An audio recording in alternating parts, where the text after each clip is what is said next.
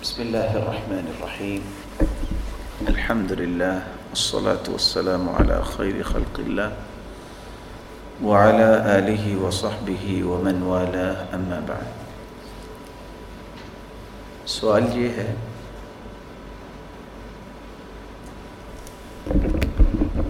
کہ یہاں تو توحید اور سنت کی اتباع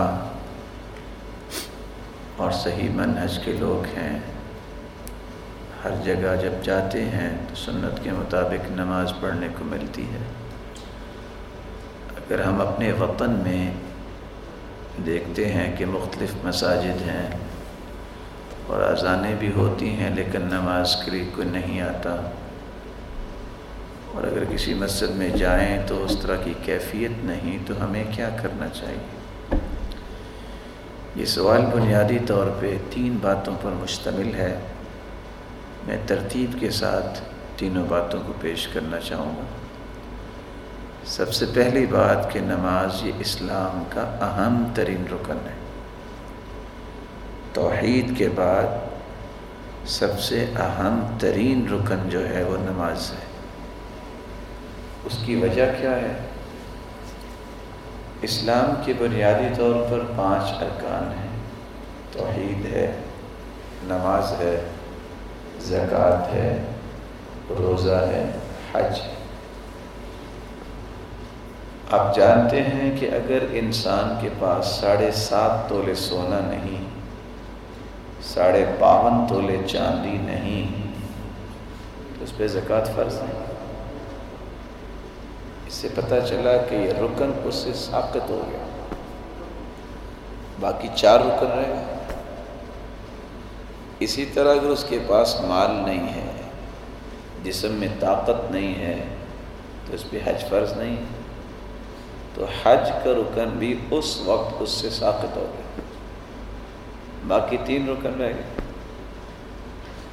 اگر ایک شخص بیمار اور لاچار ہے، وہ روزہ رکھ ہی نہیں سکتا، تو اس کے حق میں روزے کا رکن بھی ساقط ہو گیا۔ باقی کتنے رکن بچے؟ 2۔ توحید نہیں تو ساری زندگی سجدے میں کوئی پڑا رہے، عبادت قبول ہی نہیں۔ توحید کے بعد ایک نماز ہی ہے جس کی اہمیت ہے، جو زندگی میں کبھی ساقط نہیں ہوتی۔ اس لیے حکم دیا اللہ کے رسول صلی اللہ علیہ وسلم نے۔ عمران بن حسین 30 سال تک بیمار رہے۔ کتنے سال؟ 30 ایئرس۔ بواسیر کی تکلیف میں عمران بن حسین 30 سال تک بیمار رہے۔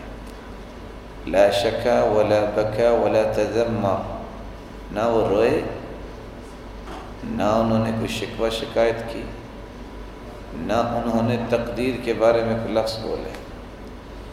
اس صبر پر اللہ تعالیٰ نے ان کو انعام کیا دیا؟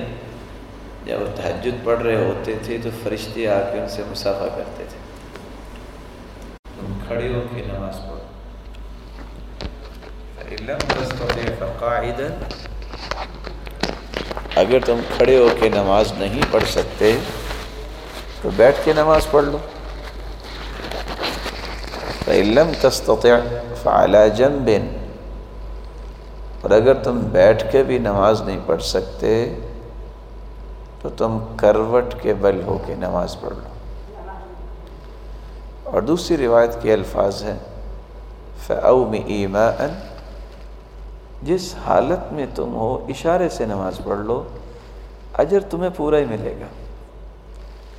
اس لیے پہلی گزارش تو یہ ہے کہ آپ اپنے وطن میں ہیں یا آپ دوسرے وطن میں ہیں، سارے اوطان جو ہیں یہ اللہ تعالیٰ کی ملکیت میں ہیں، یہ سارے وطن مسلمانوں کے وطن ہیں۔ جہاں بھی آپ ہو نماز نہیں چھوڑنی چاہیے۔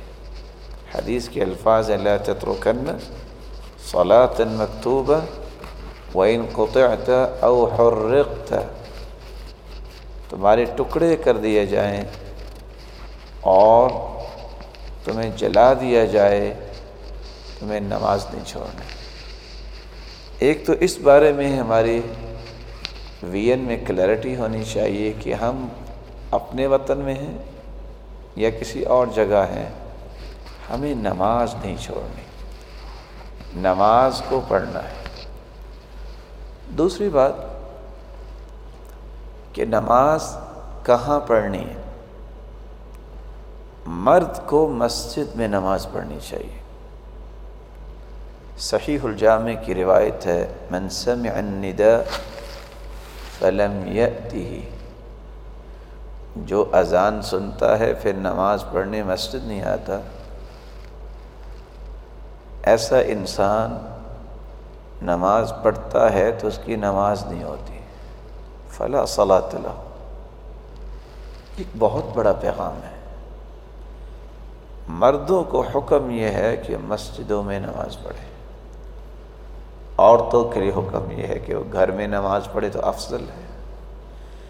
اس لیے ہماری زندگی میں سب سے جو بڑا مسئلہ اس وقت بنا ہوا ہے، چھوٹی چھوٹی باتوں کی بنیاد پہ ہم مسجد چھوڑ دیتے ہیں۔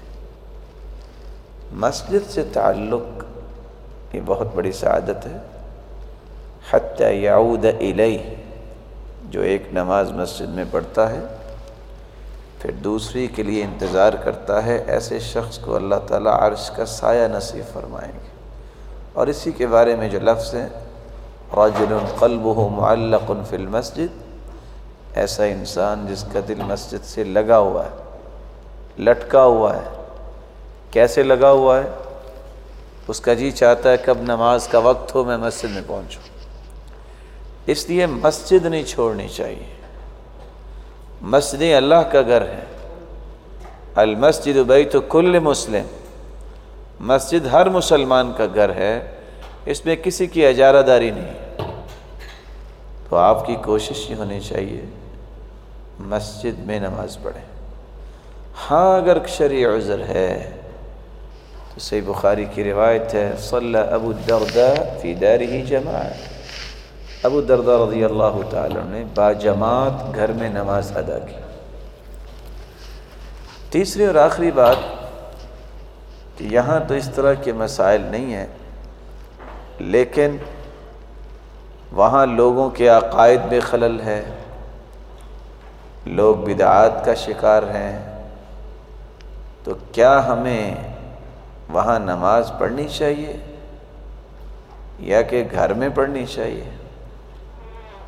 اس بات کو سمجھنے کے لیے میں ایک حدیث پیش کروں گا۔ اللہ کے رسول صلی اللہ علیہ وسلم نے فرمایا، ایسا وقت آئے گا، ایسے لوگ زمام کار ان کے ہاتھ میں ہوگی، یؤخرون الصلاۃ عن وقتها، وہ نماز کو وقت سے لیٹ کر کے پڑھیں گے۔ کہ اللہ کے رسول فما تأمرنا، ہمیں کیا حکم ہے؟ فرمایا تم وقت پہ بھی پڑھ لو، ان کے ساتھ بھی پڑھ لو، نفل بن جائے گا اور فتنہ سے بچ جاؤ۔ آج آپ جانتے ہیں کہ نماز کو لیٹ کر کے کون پڑھتا ہے؟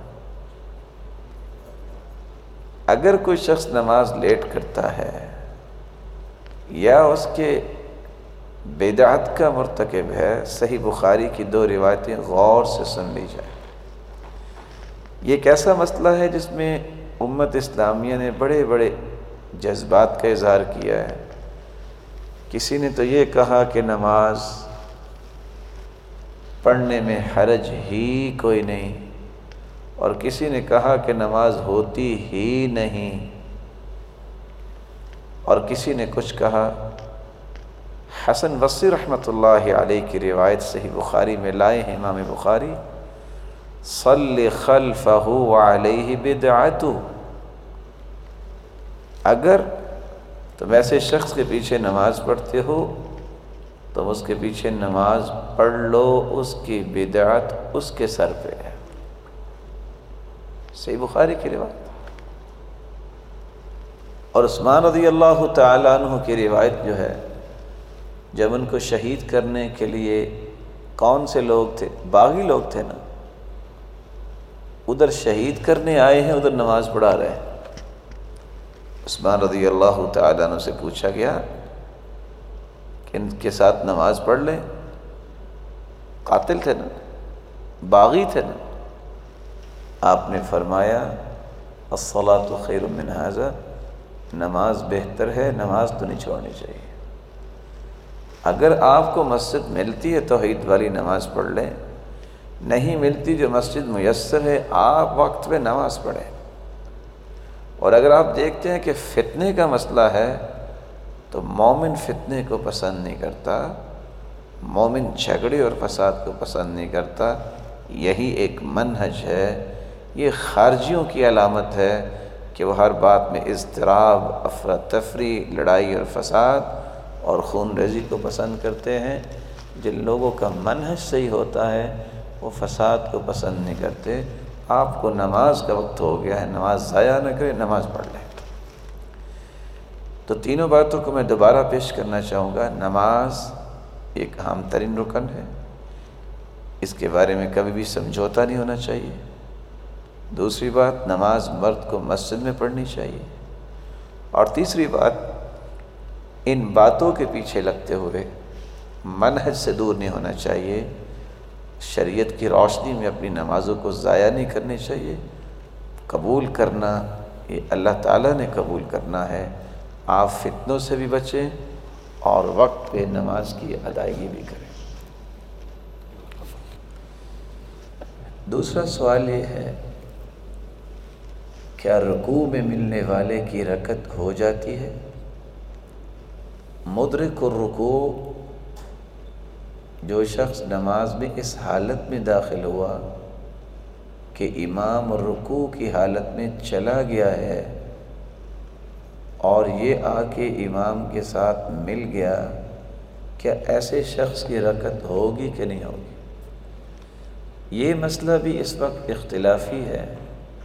کچھ لوگ کہتے ہیں علماء کہ رکعت ہو جاتی ہے، اور کچھ کہتے ہیں رکعت نہیں ہوتی۔ تھوڑی سی توجہ، جو کہتے ہیں کہ رکعت ہو جاتی ہے وہ کہتے ہیں قرآن میں اللہ نے فرمایا ہے وَارْكَعُوا مَعَ الرَّاكِعِينَ، رکوع کرنے والوں کے ساتھ رکوع کرو۔ گویا کہ نماز کو اللہ نے رکوع کہہ دیا، یہی نماز پڑھنے والوں کے ساتھ نماز پڑھو۔ اور دوسری بات یہ ہے کہ ابو بکر رضی اللہ تعالی عنہ جنہوں نے دیکھا کہ نماز کھڑی ہو گئی، رکوع میں اللہ کے رسول صلی اللہ علیہ وسلم چلے گئے، تو وہ مسجد میں داخل جب ہوئے تو رکوع کی حالت میں چلتے چلتے صف میں آ کے شامل ہو گئے۔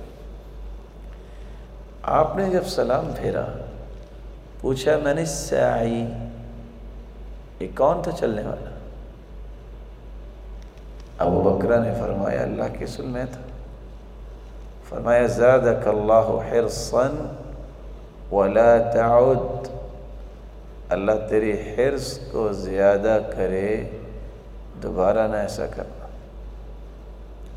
تو اللہ کے رسول نے اس کو دعا دی ہے، اس کا مطلب اس کی رکعت ہو گئی۔ یہ تو نہیں کہا کہ دوبارہ پڑھو۔ دوسرے علماء یہ کہتے ہیں کہ اس کی رکعت نہیں ہوئی۔ کیوں نہیں ہوئی؟ سب سے پہلی بات، اس نے سورۃ الفاتحہ نہیں پڑھی۔ کہ پڑھی ہے؟ نہیں پڑھی۔ لا صلاة لمن لم يقرأ بفاتحة الكتاب۔ عبادہ بن صامت کی روایت ہے، رسول اللہ صلی اللہ علیہ وسلم نے فرمایا جو سورۃ الفاتحہ نہیں پڑھتا اس کی نماز ہی نہیں ہے۔ لا صلاۃ، یہ لا نفی جنس ہے، اور صلاۃ بھی نکرہ ہے، نماز ہوتی نہیں۔ دوسری بات، رکوع کی تعریف کرتے ہوئے علماء لکھتے ہیں ذات قیام و رکوع و سجدتین، رکعت وہ ہوتی ہے جس میں قیام ہو، جس میں رکوع ہو، جس میں 2 سجدے ہوں۔ کیا اس نے قیام پایا؟ بولیے، اس پہ تو رکعت کی تعریف ہی فٹ نہیں ہو رہی۔ تیسری بات، رسول اللہ صلی اللہ علیہ وسلم نے فرمایا تھا وَلَا تَعُدْ، دوبارہ نہ ایسا کرنا، تو دوبارہ ایسا کرنا چاہیے۔ چوتھی بات، بعض روایات میں اس بات کو پیش کیا گیا ہے وَلَا تَعْتَدْ، اس کو شمار نہ کرنا، اس کو شمار نہ کرنا۔ جب شمار نہیں کیا تو پھر پڑھنی چاہیے کہ نہیں پڑھنی چاہیے؟ اس لیے امام بخاری جب یہ روایت لائے ہیں تو روایت لانے کے بعد کیا لکھتے ہیں؟ روایت کے آخری الفاظ ما ادرکتم فصلوا وما فاتکم فاتموا، جو تمہیں مل گئی ہے وہ پڑھ لو، جو فوت ہو جائے اسے پورا کر لو۔ یہ اللہ کے رسول نے کیوں فرمایا؟ جب رہی نہیں تھی تو فوت ہونے کا معنی کیا؟ پانچویں بات یہ ہے، امام شوکانی رحمۃ اللہ علیہ فرماتے ہیں نفی سے استدلال لینا جائز نہیں ہے۔ جب منع کر دیا گیا ہے ولا تعد، ایسا نہ کرنا، تو اس سے استدلال لیا جا سکتا ہے کہ کرنا چاہیے۔ اللہ کے رسول فرماتے ہیں ولا تعد، دوبارہ نہ کرنا ایسا۔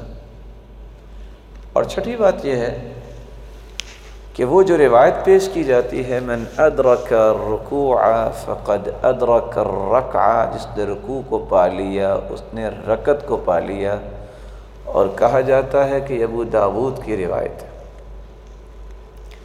ابو داود کے 3 بڑے طبعات دنیا میں موجود ہیں، ایک حیدرآباد دکن کا طبع ہے، ایک لؤلؤی کا نسخہ ہے، اور ایک عام عربوں کے ہاں معروف ہے۔ کسی نسخے کے اندر یہ روایت ہے ہی نہیں۔ یہ کسی فقیہ کا قول ہے جس کو حدیث بنا دیا گیا۔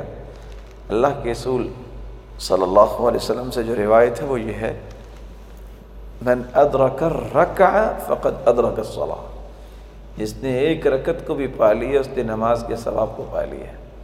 یہ جو لفظ ہے من ادرک الرکوع فقد ادرک الرکعہ، جس نے رکوع کو پا لیا اس نے رکعت کو پا لیا، یہ روایت کتاب کے اندر موجود نہیں ہے۔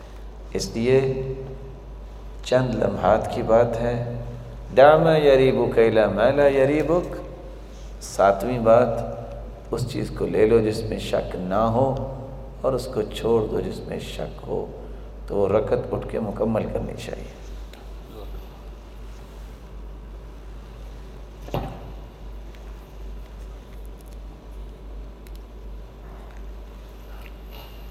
اگر آپ بھائی ڈر رہے ہیں سوال کرنے سے تو میں کر لوں پھر آپ کو۔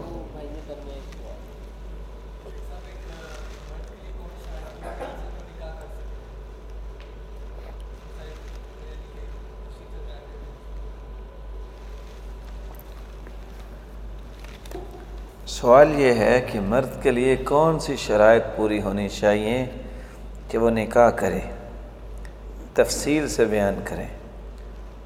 اگر تو نکاح اول کرنا چاہتا ہے اس کی الگ شرطیں ہیں، اور نکاح ثانی کرنا چاہتا ہے اس کی الگ شرطیں ہیں۔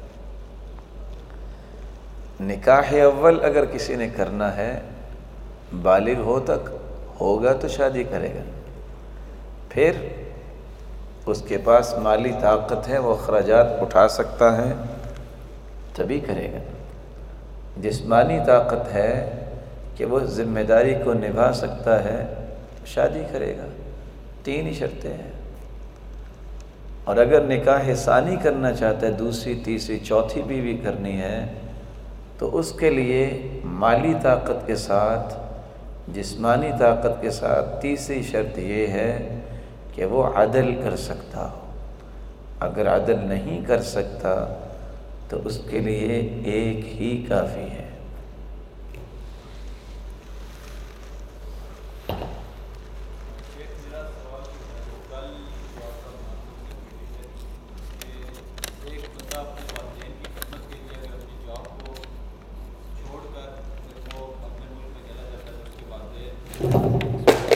بسم اللہ۔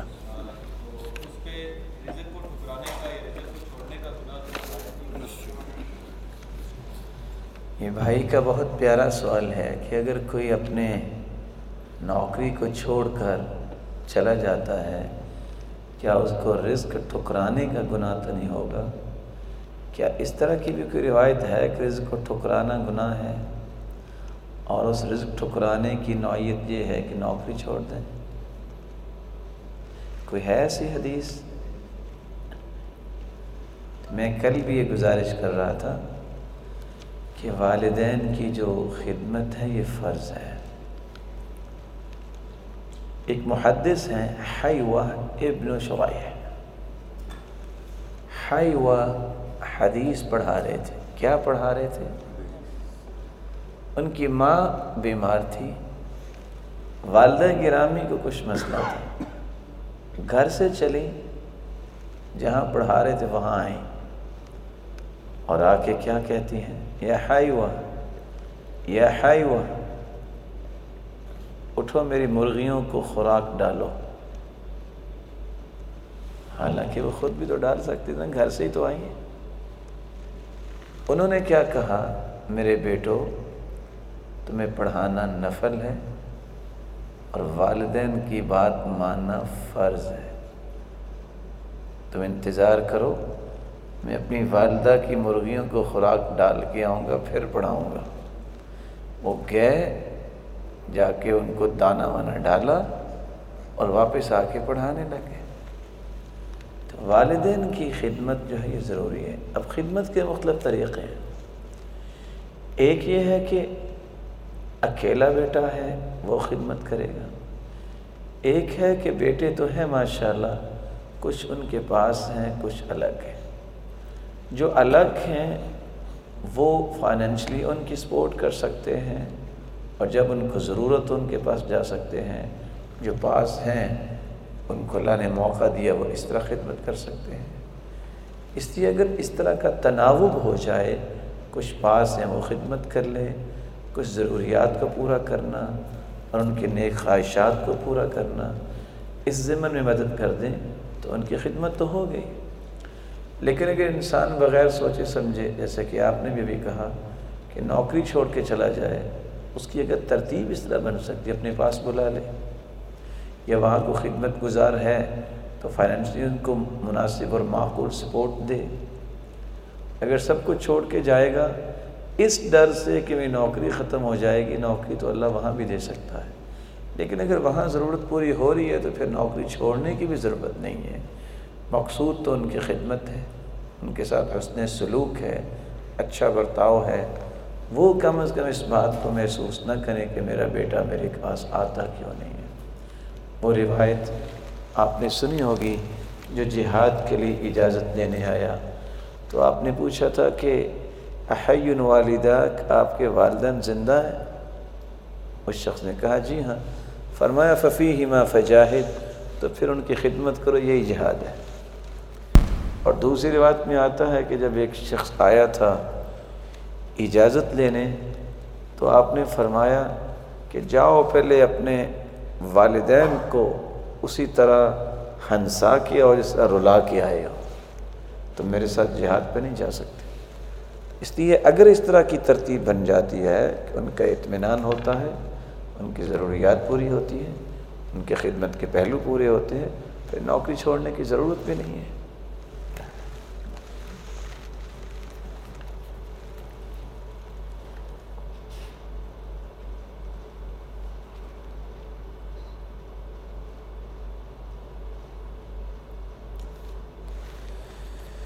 اچھا یا برا خواب آئے یا اچانک آنکھ کھل جائے تو کیا کرے؟ خواب جو ہے اللہ کے رسول صلی اللہ علیہ وسلم کا فرمان ہے، الرؤیا الصالحہ من اللہ، اچھے خواب اللہ کی طرف سے، اور رؤیا السوء من الشیطان، اور برے خواب شیطان کی طرف سے۔ جب بھی کسی کو برا خواب آتا ہے تو اس کو کیا کرنا چاہیے، اور جب اچھا خواب آتا ہے تو اس کو کیا کرنا چاہیے؟ اچھا خواب آئے تو حدیث کہتی ہے لا تقص الا علی عالم او مصلح، جو اصلاح کرنا چاہتا ہے، جو عالم ہے اس کو بتاؤ، عام شخص کو نہ بتاؤ۔ برا خواب آئے تو کیا کرنا چاہیے؟ خواب کے جب بیداری ہو، بائیں طرف منہ کر کے 3 مرتبہ دھتکارو اور اعوذ باللہ من الشیطان الرجیم پڑھو، اور اللہ کی دی ہوئی توفیق سے صدقہ کر دو۔ اصل میں جو اچھا خواب ہے یہ ہوتا ہے اللہ کی طرف سے، اور برا خواب شیطان کی طرف سے، اور کچھ اضغاث و احلام ہوتے ہیں۔ سارا دن جو انسان نے دیکھا، اور اگر اس کے سٹمک میں کوئی پرابلم بن گئی تو وہی ساری باتیں رات کو عود کر آتی ہیں۔ وہ بندہ سمجھتا ہے خواب آ رہی، وہ خواب نہیں آ رہی، وہ پوری جو ویڈیو اس نے سارا دن بنائی اپنی آنکھوں سے وہ دوبارہ چل پڑی ہے۔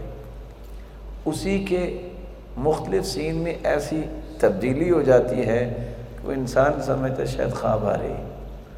اسی لیے اللہ کے رسول صلی اللہ علیہ وسلم نے یہ حکم دیا تھا جب کوئی کھانا کھائے تو اپنی انگلیوں کو اچھی طرح چاٹ لے، فَلْيَلْعَقَهَا أَوْ لِيُلْعَقَهَا، یا خود چاٹ لے یا چٹوا دے۔ آج اس بات کی سمجھ آئی ہے لوگوں کو، مومنوں کو تو 1400 سال پہلے سمجھ آ گئی تھی۔ اکثر بیماری جو ہے خوابوں کی یہ بیماری بھی ہے، اور زیادہ بیماری یہ عورتوں کو لگتی ہے، مردوں کو کم لگتی ہے۔ ہاں مردوں کو بھی اس وقت لگتی ہے جب ان کی ذہنی ساخت عورتوں جیسی ہو جائے، سوچ کا دھارا جو ہے وہ عورتوں جیسا ہو جائے۔ وہ مرض ہے صفراوی اور سوداوی مرض۔ صفراوی اور سوداوی مرض کیا ہے؟ خواب میں سمندر نظر آ رہا ہے، اور ڈبکیاں کھا رہا ہے، دریا نظر آ رہا ہے، پانی میں ڈوب رہا ہے۔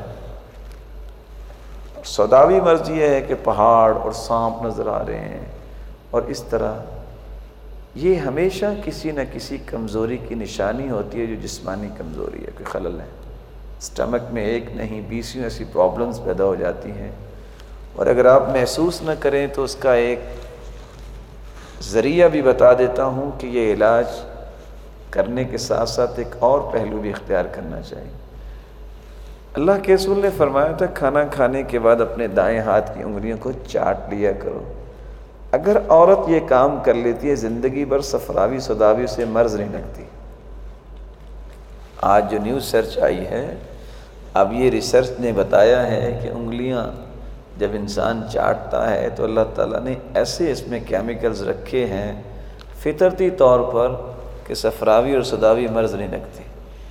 لیکن یہ چیز پیدا کیوں ہوتی ہے؟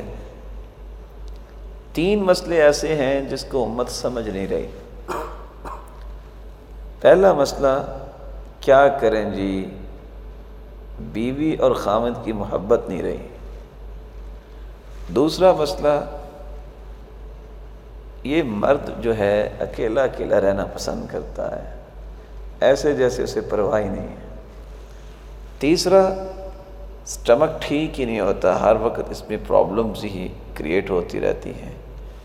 کبھی کسی نے غور نہیں کیا کہ بیماری تو اللہ کی طرف سے ہوتی، لیکن اس کا سبب کیا ہے؟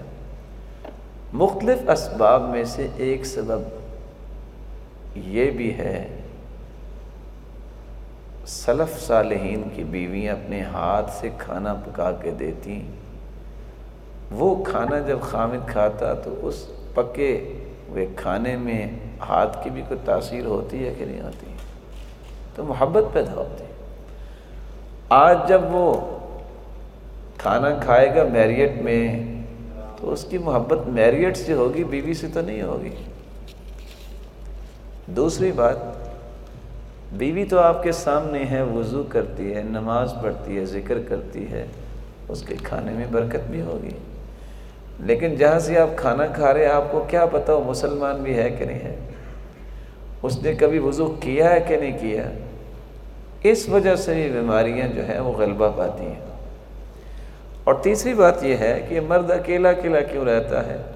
اس کو پتہ ہے روٹی نہیں پکائے گی، کھانا تو بازار سے کھا لوں گا، ضرورت ختم ہوگی۔ بیویوں نے پکانا چھوڑ دیا اور مردوں نے کھانا چھوڑ دیا، نتیجہ کیا نکلا؟ گھر بھی اجڑتے ہیں، اور بے برکتی بھی آتی ہے اور بیماریاں بھی آتی ہیں۔ اس کا قطعاً یہ مقصد نہیں ہے کہ آپ بازار سے کھانا نہیں کھا سکتے، کھا سکتے ہیں، آپ کھائیں، لیکن کچھ اصولوں کا خیال ضرور رکھنا چاہیے۔ ان میں یہ ہے کہ اپنی بیوی کو بالکل محروم نہ کر دیں۔ ایک آدمی مسجد میں آ کے پانی پی رہا ہے، بیٹا پوچھتا ہے آپ تو گھر سے پانی پی کے آئے تھے ابا جان، آپ کیوں پی رہے ہیں یہاں؟ کہا بیٹا میں صرف اس لیے پی رہا ہوں کہ جس نے یہ کولر لگوایا اس کو ثواب مل جائے۔ سلف بھی یہ کرتے تھے کہ نہیں، اکیلے نہیں میں نے جنت میں جانا، بیوی کو ساتھ لے کے جانا ہے۔ وہ کہتے تم اگر جیسے بھی ہو، جو بھی پکا ہے تم اپنے ہاتھ سے پکا کے دو، میں جو نیکی کا کام کروں گا میں تمہیں برابر کا شریک کرنا چاہتا ہوں۔ ایک ہوتا ہے نا کھانا پکاتی ہو کہ نہیں پکاتی، اس طرح بھی کہیں پکا دیتی ہیں ڈر کے، اور کچھ کہہ دیتی ہیں میں نہیں پکاتی۔ اور اگر یہ کہا جائے کہ نہیں نہیں میں نے یہ دین کا کام کرنا ہے، جتنی نیکیاں خود لینی ہے تمہیں بھی دینی ہے، چلو جلدی سے کھانا پکاؤ، نیکیوں سے میں تمہیں محروم نہیں ہونے دینا، محبت بھی بڑھے گی، گھر بھی درست ہوں گے، اور انسان بیماریوں سے بھی بچتا ہے۔ تو بات خوابوں کی کر رہے تھے، بس اوقات سارے دن کی کہانی ہی انسان کو رات کو ایک نئی شیپ میں مل جاتی ہے اور انسان سمجھتا ہے کہ یہ خواب ہے۔ جتنا انسان سچا ہوتا ہے اتنے اس کے خواب بھی سچے ہوتے ہیں، یہ بڑی مہم بات ہے۔ جتنا انسان سچا ہوتا ہے اس کے خواب بھی سچے ہوتے ہیں، جتنا وہ عام معاشرے میں چلتے پھرتے جھوٹ بولتا ہے اس کے خواب بھی اتنے جھوٹے ہی ہوتے ہیں۔ اس لیے اللہ سے دعا کرنی چاہیے اللہ بیداری میں بھی ہمیں سچ بولنے کی توفیق دے اور نیند میں بھی سچ بولنے کی توفیق دے۔ بھی رہتا تھا اس کا۔ امام کے پیچھے سورہ فاتحہ پڑھنا ضروری ہے؟ جی سورۃ الفاتحہ پڑھنا ضروری ہے۔ لا صلاۃ لمن لم یقرأ بفاتحۃ الکتاب۔ نماز وتر کیسے پڑھی جائے؟ میں آپ سے نہ پوچھتا ہوں کہ آپ پڑھتے کیسے ہیں، کیا جی کیسے پڑھنی چاہیے نماز وتر؟ مشکل نماز تو نہیں ہے نا یہ، بولے نہیں ہے، آپ نے کبھی نہیں پڑھا وتر؟ ایک پڑھتے ہیں، کوئی نہیں، صحیح بخاری کی روایت ہے ایک بھی جائز ہے۔ آپ ایک پڑھیں، 3 پڑھیں، 5 پڑھیں، 7 پڑھیں، 9 پڑھیں، 11 پڑھیں، 13 تک روایت موجود ہے، لیکن وتر کا مطلب ہی تنہا ہے۔ آپ جتنے بھی پڑھیں گے 2 کر کے پڑھیں، یا 6 اکٹھی پڑھ لیں، اگر 7 پڑھ رہے ہیں تو وتر ایک ہی پڑھا جاتا ہے۔ کیا سجدے میں اردو میں دعا مانگی جا سکتی ہے؟ دعا جو ہے وہ مانگنی ہے جو اللہ کے رسول نے مانگی ہے، مأثور دعائیں۔ تو سجدے اور رکوع میں انسان کو وہی دعائیں مانگنی چاہیے جو اللہ کے رسول نے مانگی تھی، اور اگر اردو میں مانگنے کو جی چاہے تو پھر اکیلا سجدہ کر کے مانگ لیا کرے، نماز میں نہیں۔ نماز فرض جو ہے اس میں وہی چیز اختیار کی جا سکتی ہے جو اللہ کے رسول نے اختیار کی ہے۔ ویسے دعا مانگ کے اردو میں مانگ لیں، اگر ویسے بیٹھے بیٹھے سجدے میں چلے جائیں اور اردو میں مانگ لیں، نماز کی حالت میں اردو میں دعا نہیں مانگنی چاہیے۔ جب نماز قضا ہو جائے تو کیسے پڑھی جائے؟ یہ میرے پیارے بھائی نے قضا چھوٹے کاف اور زا سے لکھا ہے، اب اس کا پتہ نہیں معنی کیا بنے گا۔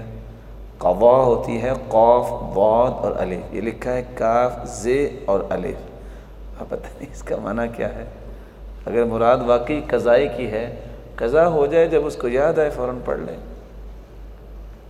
جس بندے نے نیند میں نماز رہ گئی ہے یا وقت گزر گیا ہے فَلْيُصَلِّهَا إِذَا ذَكَرَهَا، اس کو اس وقت پڑھ لینی چاہیے جب اسے یاد آئے۔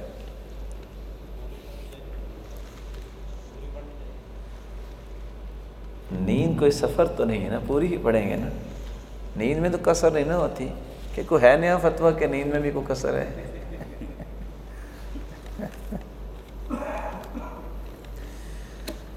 آج کل خوارج لفظ بہت سننے میں آتا ہے، اس لفظ کی وضاحت کریں، بتائیں کہ ان کا عقیدہ کیا ہے۔ علماء اور دعات سے ایک لفظ منہج سننے میں آتا ہے، اس کا کیا معنی ہے؟ خوارج یہ خارجی کی جمع ہے۔ سیدنا انس رضی اللہ تعالی عنہ روایت کرتے ہیں یہ بات چونکہ بڑی مہم ہے، میں چاہوں گا مسئولیات کو چھوڑ کے یہ بزرگوں کو بھی اپنے پاس بلا لیں یہاں۔ یہ سمجھتے ہیں بات کو؟ اچھا، ان کو بھی یہاں پاس بلا لیں ذرا۔ یہ نہ ہو کہ وہ خارجیوں سے ہٹ کے معتزلی کی بات ہو جائے، تو انہوں نے بھی حسن بصری کی مجلس سے الگ ہو کے بیٹھے تھے تو معتزلی بنے تھے نا۔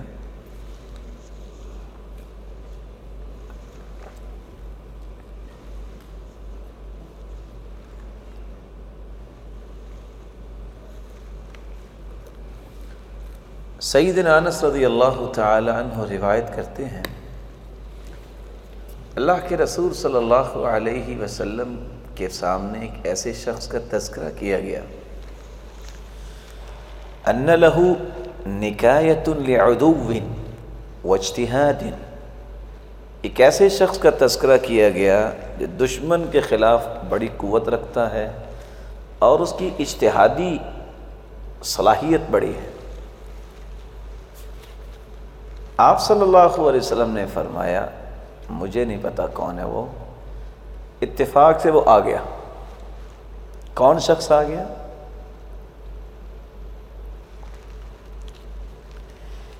میں گزارش کروں گا کہ چند لمحات آپ میرے ساتھ رہیے، کیونکہ یہ دنیا میں اس وقت بہت بڑا فتنہ بنا ہوا ہے، جس کے بارے میں ہم سب کے منہج میں کلیئرٹی ہونی چاہیے۔ وہی شخص آ گیا، اس نے آ کے سلام کہا،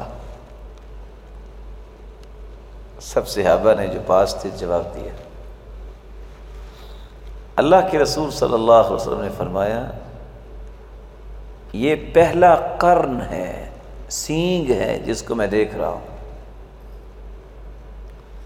اس کی اولاد سے ایسے لوگ پیدا ہوں گے جو دین سے اس طرح نکل جائیں گے جس طرح جانور سے تیر نکل جاتا اور پتہ ہی نہیں چلتا کہ تیر لگا تھا کہ نہ لگا تھا۔ یمرقون من الدین کما یمرق السہم من الرمیہ۔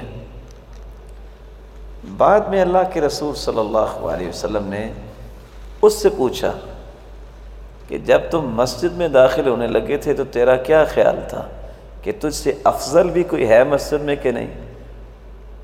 کہا میرا ذہن تھا کہ مجھ سے افضل کوئی نہیں ہے، حالانکہ اللہ کے رسول بیٹھے تھے۔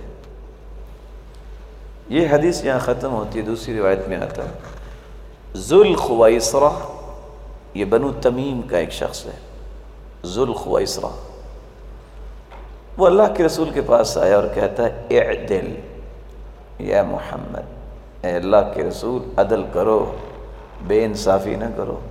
اللہ کے رسول تقسیم کر رہے تھے مال، فرمایا ان لم اعدل فمن یعدل، اگر میں بھی عدل نہیں کروں گا تو پھر کون کرے گا؟ اللہ کے رسول صلی اللہ علیہ وسلم نے فرمایا تھا اس کی اولاد سے ایسے لوگ پیدا ہوں گے جو دجال کے ساتھ ملیں گے، پیدا ہوتے ہی جائیں گے اور دین سے اس طرح نکل جائیں گے جیسے بھی آپ نے حدیث سنی۔ اور بعض روایت یہ بتاتی ہیں کہ تم اپنی نمازوں کو ان کی نمازوں کے ساتھ حقیر جانو گے، اپنی عبادتوں کو ان کی عبادتوں کے سامنے حقیر جانو گے۔ ان خارجیوں کا ظہور سب سے پہلے عثمان رضی اللہ تعالیٰ عنہ کے زمانے میں ہوا۔ یہ خارجی لوگ جن کی نشانیوں کو بھی سمجھنا ضروری ہے، ان سے بچنے کے طریقے بھی سمجھنا ضروری ہے۔ سب سے پہلی نشانی خارجیوں کی یہ ہے وہ اپنے سے نیک کسی کو سمجھتے نہیں، غرر اور غرور ان میں ہوتا ہے۔ روایت آپ نے سنی ہے، اللہ کے رسول صلی اللہ علیہ وسلم نے فرمایا کہ جب تم مسجد میں داخل ہونے لگے تھے تو تیرا کیا خیال تھا کہ تجھ سے کوئی نیک بھی اس میں ہے؟ کہا نہیں، مجھ سے کوئی نیک نہیں ہے۔ خارجی جو ہوگا وہ ہر شخص کو اپنے سے نیکی میں حقیر سمجھے گا۔ ایک ہوتا ہے ذات پات میں مال میں حقیر سمجھنا، یہ تکبر ہے، لیکن ایک شخص علم میں اور عمل میں دوسرے کو حقیر سمجھتا ہے اور کہے کہ دنیا میں میرے جیسا کوئی ہے ہی نہیں، یہ خارجیوں کی نشانی ہے۔ دوسری خارجیوں کی نشانی یہ ہے جتنی کافروں کے بارے میں آیتیں نازل ہوئی ہوں گی ان کو فٹ کرے گا تو مسلمانوں میں فٹ کرے گا۔ تیسری خارجیوں کی علامت یہ ہے کہ یہ مسلمانوں کے قتل پہ بڑے شیر ہوں گے، وَيَتْرُكُونَ أَهْلَ الْأَوْثَانِ، بت پرستوں کو قتل نہیں کریں گے بلکہ مسلمانوں کو قتل کریں گے۔ آج دنیا میں دیکھ لیں جتنے خارجی ہیں ان کی کوشش یہ ہوتی ہے مسجد میں بم اڑا دو، ان کی کوشش یہ ہوتی ہے کہ مسلمانوں کو اڑا دو کیونکہ یہ کافر ہو گئے ہیں۔ اور سب سے پہلا حملہ بھی ہوا ہے تو مسجد میں ہوا عمر بن خطاب پر۔ کس نے کیا؟ ابو لؤلؤ المجوسی نے۔ یہ اسی کی سنت کو زندہ کیا جا رہا ہے۔ ان کے سامنے جو ہیں کافر ہیں، ان کے سامنے وثنی ہیں، ان کے سامنے یہ سارے لوگ ہیں مشرک ہیں، کسی کو کچھ نہیں کہیں گے، مسلمانوں کو ماریں گے۔ چوتھی نشانی یہ ہے کہ سب سے زیادہ مسلمانوں پہ حسد اور حقد جو ہوگا نا وہ خارجیوں کا ہوگا۔ کافروں کو بھی اتنا حسد نہیں ہوگا مسلمانوں پہ جتنا خارجیوں کو ہوگا۔ آپ نے سنی ہوگی یہ روایت، عثمان رضی اللہ تعالی عنہ جب ان کو شہید کرنے لگے تھے تو عمر بن حمق نے آپ کے سینے پہ چڑھ گیا اور 9 وار کیے تھے۔ کیا کہتا ہے؟ اما الثلاث فللہ واما الست فما كان في قلبي عليك، 9 وار میں تجھے کر رہا ہوں، 3 وار تو اللہ کے لیے کر رہا ہوں اور 6 اپنا کلیجہ ٹھنڈا کرنے کے لیے کر رہا ہوں۔ خارجیوں کو سب سے زیادہ حسد اور حقد جو ہے نا وہ مسلمانوں پہ ہوگا۔ محمد بن منکدر کہتے ہیں، محمد بن سیرین کہتے ہیں، میں نے ایک شخص کو دیکھا وہ دعا کر رہا تھا، یا اللہ مجھے معاف کر دے، اور مجھے پتہ ہے تو نے معاف نہیں کرنا، یا اللہ مجھے معاف کر دے، ویسے مجھے پتہ ہے کہ تو نے مجھے معاف نہیں کرنا۔ میں نے پوچھا کیوں؟ کیا بات ہے؟ کہتا ہے میں نے منت مانی تھی کہ میں اگر عثمان کے پاس پہنچ گیا، وہ شہید ہو بھی گیا، تو میں نے اس کے منہ پہ تھپڑ مارنا ہے، والعیاذ باللہ۔ سارے لوگ جب جنازہ پڑھنے گئے تو میں نے بھی یوں محسوس کروایا کہ جنازہ پڑھنے جانا ہے۔ میں نے جب اکیلا دیکھا تو میں نے تھپڑ لگایا اور میرا ہاتھ شل ہو گیا، اور آج تک میرا ہاتھ حرکت نہیں کر سکا۔ یہ حسد اور حقد جو ہے یہ مسلمانوں پہ ہوگا، کافروں پہ نہیں ہوگا۔ بلکہ جب ان کا سر مبارک پڑا ہوا تھا اسی طرح مصحف پر، جب ان خارجیوں نے دیکھا تھا شہید ہو چکے ہیں تو آگے بڑھ کے نہ اس نے قرآن کو دیکھا، کہا کہ یہ قرآن کے اوپر سر کیوں پڑا ہے، پاؤں کے ساتھ ٹھکرا کے اس کو نیچے گرایا۔ نہ اس نے اس مبارک سر کا خیال کیا، نہ اس نے قرآن مجید کا خیال کیا۔ خارجی جو ہے ان کا حقد سب سے زیادہ مسلمانوں پہ ہوگا، اور امام ابن تیمیہ تو لکھتے ہیں کہ یہودیوں سے بھی زیادہ ان کے دل میں بغض اور غیظ ہوتا ہے مسلمانوں پر۔ اور اس کی سادہ سی مثال نابلسی جو ہے، نابلسی بہت بڑے عالم گزرے ہیں، تعبیر رؤیا میں بہت خوبصورت کتاب ہے ان کی۔ ان کو ایک خارجی نے پکڑا تھا جن کو آج رافضی کہتے ہیں، اور ایک یہودی تھا۔ یہودی کہتا تھا اس کو مار دو، کہتا تھا نہیں، میں نے اس کی زندہ کی چمڑی ادھیڑنی ہے، اور زندہ کی ان کی چمڑی اس نے اتاری ہے۔ یہودی سے برداشت نہیں ہوا، اس نے کہا میں یہ تکلیف برداشت نہیں کر سکتا۔ اس نے سینے میں خنجر لگایا، وہ کہتا تھا نہیں، خنجر نہ لگاؤ، اس کو اسی طرح مارو۔ اس لیے اللہ کے رسول نے فرمایا تھا ہم شر الخلق والخلیقہ، بدترین لوگ جو ہیں وہ خارجی ہوں گے دنیا میں۔ احداث الاسنان، سفہاء الاحلام، عقلیں ان کی چھوٹی ہوں گی، نوجوان ہوں گے اور کسی کی کوئی پرواہ نہیں کریں گے۔ یہ بنیادی طور پہ چند نشانیاں، اور ایک نہیں بہت ساری نشانیاں رسول اللہ صلی اللہ علیہ وسلم نے بیان کی ہیں۔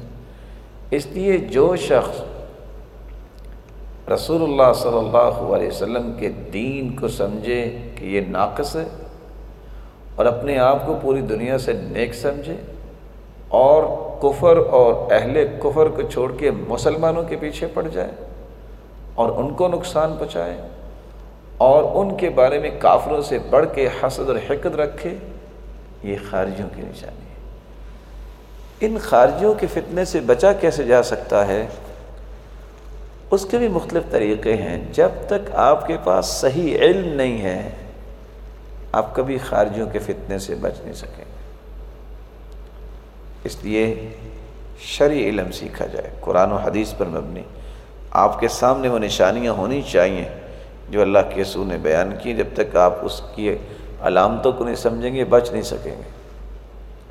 دوسری بات، زندگی میں کبھی کوئی مسئلہ آئے، اپنے آپ کو علماء سے بڑا سمجھ کے خود فتویٰ نہ دے۔ حدیث کے الفاظ ہیں، ان القرآن لم ينزل يكذب بعضه بعضا ولكن يصدق بعضه بعضا۔ قرآن اس لیے نازل نہیں ہوا کہ ایک دوسرے کے ساتھ ٹکرایا جائے، قرآن تو ایک دوسرے کی تصدیق کرنے کے لیے آیا ہے۔ فما عرفتم منه فاعملوا به، جس چیز کا حکم تمہیں پتہ چل جائے اس پہ عمل کر لو۔ وما جہلتم منه فردوه الى عالمی، تمہیں اگر پتہ نہیں ہے تو خود سے فتویٰ نہ دیو، عالم کی طرف لوٹو، علماء سے پوچھو۔ تو خارجوں کے فتنے سے بچنا جب تک علم نہیں ہوگا ممکن نہیں، اور جب تک علماء کی سرپرستی کو قبول نہیں کرتا انسان، ان سے رہنمائی نہیں لیتا، انسان کبھی اس فتنے سے بچ نہیں سکتا۔ اور تیسرا طریقہ یہ ہے، فَالْزَمْ جَمَاعَةَ الْمُسْلِمِينَ، تم مسلمانوں کی جماعت کے ساتھ لگے رہو، تم اختلافات اور فتنوں سے دور ہو جاؤ۔ یہ جماعت المسلمین سے کیا مراد ہے؟ اللہ رسول صلی اللہ علیہ وسلم نے فرمایا من ہم، جب سوال کیے گا وہ کون ہوں گے؟ فرمایا ما انا علیہ و اصحابی، جس دین پہ میں ہوں اور جس دین پہ میرے صحابہ ہوں گے وہ جماعت ہوگی۔ اس لیے جب تک تفرقے بازی سے ہم نہیں بچیں گے، ان خارجیوں کے فتنے سے جان نہیں چھوٹے گی۔ جو اللہ اور اس کے رسول کی بات کرے اس کو قبول کر لو۔ اب سوال یہ ہے کہ جماعتیں تو 20 بن چکی ہیں، 100 بن چکی ہیں، پھر کیا کریں؟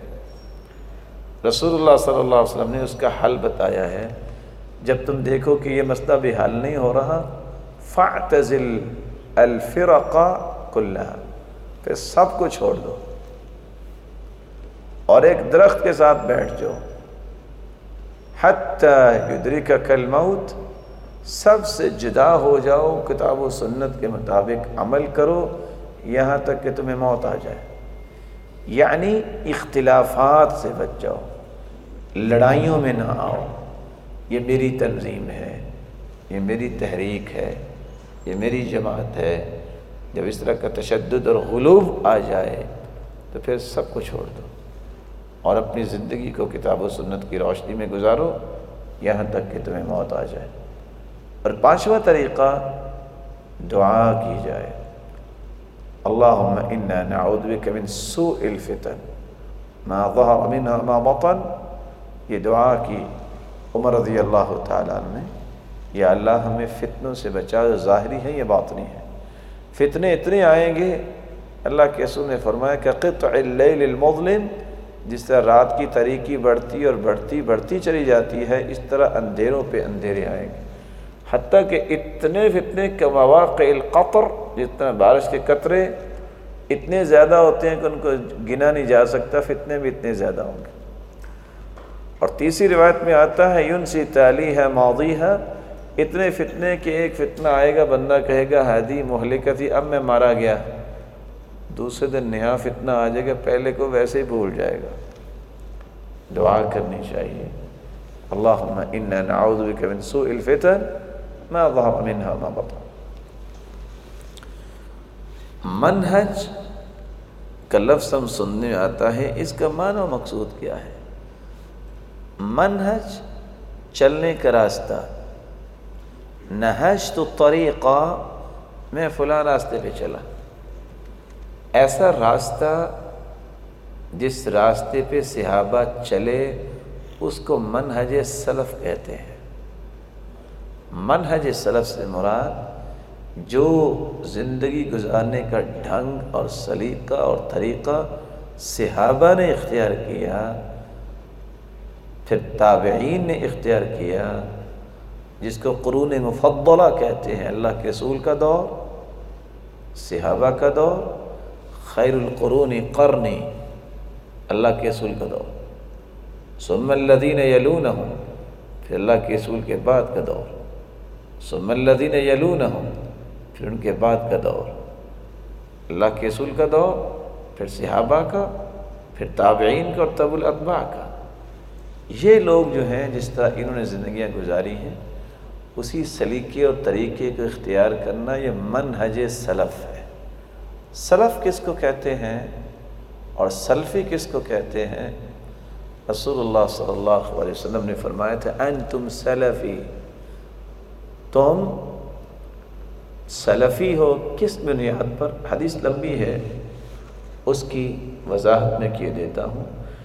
رسول اللہ صلی اللہ علیہ وسلم نے یہ جو بات کہی تھی کہ میں تم سے پہلے اللہ کے پاس جانے والا ہوں، تو جو لوگ پہلے گزر چکے ہیں، اللہ کے پاس جا چکے ہیں اور اللہ کے رسول کے طریقے کے مطابق انہیں زندگیاں گزاری، وہ تھے صحابہ، وہ تھے تابعین، وہ تھے تبع الاتباع، وہ چونکہ پہلے گزر چکے ہیں، بعد میں آنے والے خلف ہوئے اور پہلے گزر جانے والے سلف ہوئے، تو اسی لیے ان کو سلفی یا سلفی کہا جاتا ہے۔ اور بعض نے سلفی اور سلفی دونوں میں فرق بھی کیا ہے، اگر نیک لوگ ہوں تو وہ سلف ہوں گے، اور اگر برے لوگ ہوں گے تو وہ لام کے جزم کے ساتھ ہوں گے۔ اسی طرح خلف اور خلف، خلف جو ہیں وہ نیک لوگوں کو بھی کہتے ہیں اور برے لوگوں کو بھی کہتے ہیں، اور خلف کہتے ہیں صرف برے لوگوں کو۔ فخلف من بعدہم خلف اضاعوا الصلاۃ۔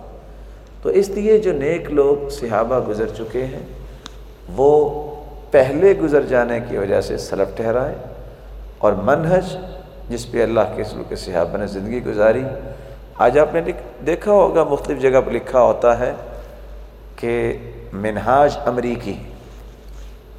منہاج امریکی کیا مراد ہے؟ نصاب امریکی ہے، کریکلم جو ہے فالو کیا جا رہا ہے وہ امریکن سے۔ تو منہج اور منہاج صحابہ کرام کا اگر کریکلم ہوگا، زندگی گزارنے کا ڈھنگ بھی اور انداز فہم بھی اور انداز تکلم بھی، یہ منہج صحابہ کہلاتا ہے، اور اللہ سے دعا کرنی چاہیے کہ یہ منہج اللہ تعالی ہمیں نصیب فرمائے۔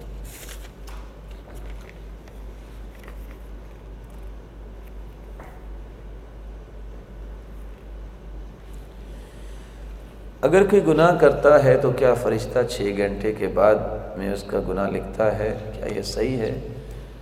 ابو امامہ رضی اللہ تعالیٰ عنہ کی روایت ہے ان صاحب الشمال لیرفع القلم 6 ساعات عن العبد المسلم المخطئ فإنه نزع واستغفر وتاب صقل قلبه۔ صحیح الجامع کی روایت ہے، ان صاحب الشمال، وہ فرشتہ جو گناہ لکھنے والا ہے، لیرفع القلم 6 ساعات، 6 گھڑیوں تک، 6 ساعتوں تک وہ قلم لے کے کھڑا رہتا ہے۔ فإنه نزع، اگر وہ گناہ کرنے والا گناہ چھوڑ دے، واستغفر، استغفار کر لے، وتاب، توبہ کر لے، سقل قلبو، اس کا دل دوبارہ صاف کر دیا جاتا ہے۔ ساعہ سے مراد ساعتیں اور گھڑیاں ہیں، اس وقت تو گھنٹے نہیں تھے۔ آج کی عربی اگر استعمال کی جائے تو اس میں ساعہ کو گھنٹہ کہتے ہیں۔ اس بنیاد پہ اگر کسی نے ترجمہ کیا ہے کہ 6 گھنٹوں تک، تو بلا شبہ اللہ تعالیٰ کی رحمت وسیع ہے۔ 6 گھنٹوں تک صحیح الجامع کی اس روایت کے مطابق گناہ نہیں لکھا جاتا، اگر توبہ کر لے تو اللہ بغیر لکھے ہی معاف کر دیتے ہیں۔